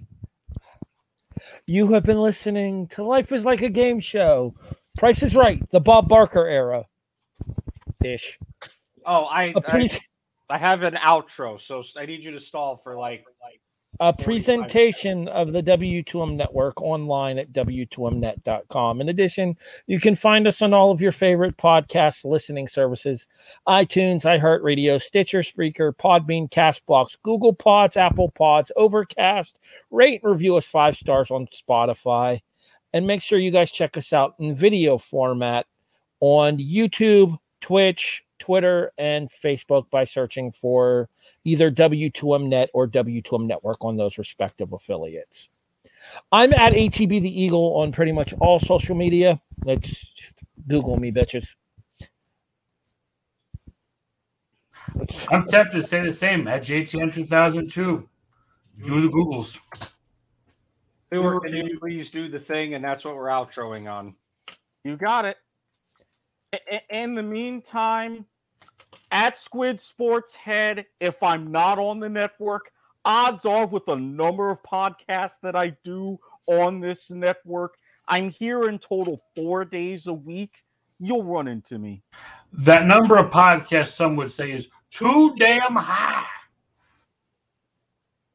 That's too much. There you go. We go out on a Price is Right game reference. All right. Everything queued. He went over on the range game, which can't be started for another 42 days. Just play the clip. You've been listening to Life is Like a Game Show, a presentation of the W2M Network. I don't get an outro? You didn't ask for one. Hi, I'll be here on the network somewhere. Find me. At the Andesian on Twitter. I'm at the there you go. Andesian on Twitter. Don't forget, because we haven't said it once this entire episode, send your hate mail about how long this episode has been to our resident hate mail receiver, s.garber@gmail.com. And Marty Bass, we are incredibly sorry. Fuck the Mavericks while we're at it. We're out of here. W2M Network. Very well, Denise, you bid $84,823. Actual retail price of your showcase, $90,761. A difference of $5,938. Philip, your bid was $61,000. Actual retail price of your showcase, $68,677. A difference of 7,677. You win, Denise. You are our winner. Denise has won more than 140. Largest daytime winner at the time. Now, folks, I want to thank you very, very much for inviting me into your home for the last 50 years. I am deeply grateful. And please remember, help control the pet population. Have your pets spayed or neutered. Goodbye, everybody.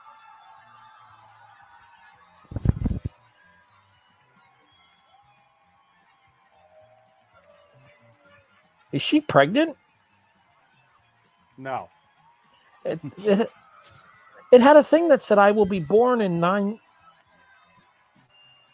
I'm pretty sure it was I was born 9 days after the show started on television. Oh, I misread that. Sorry.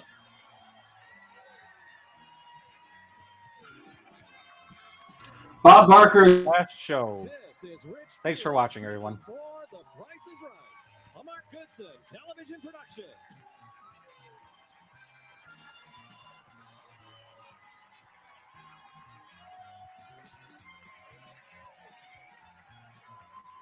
Rachel Reynolds, front and center next to Bob there.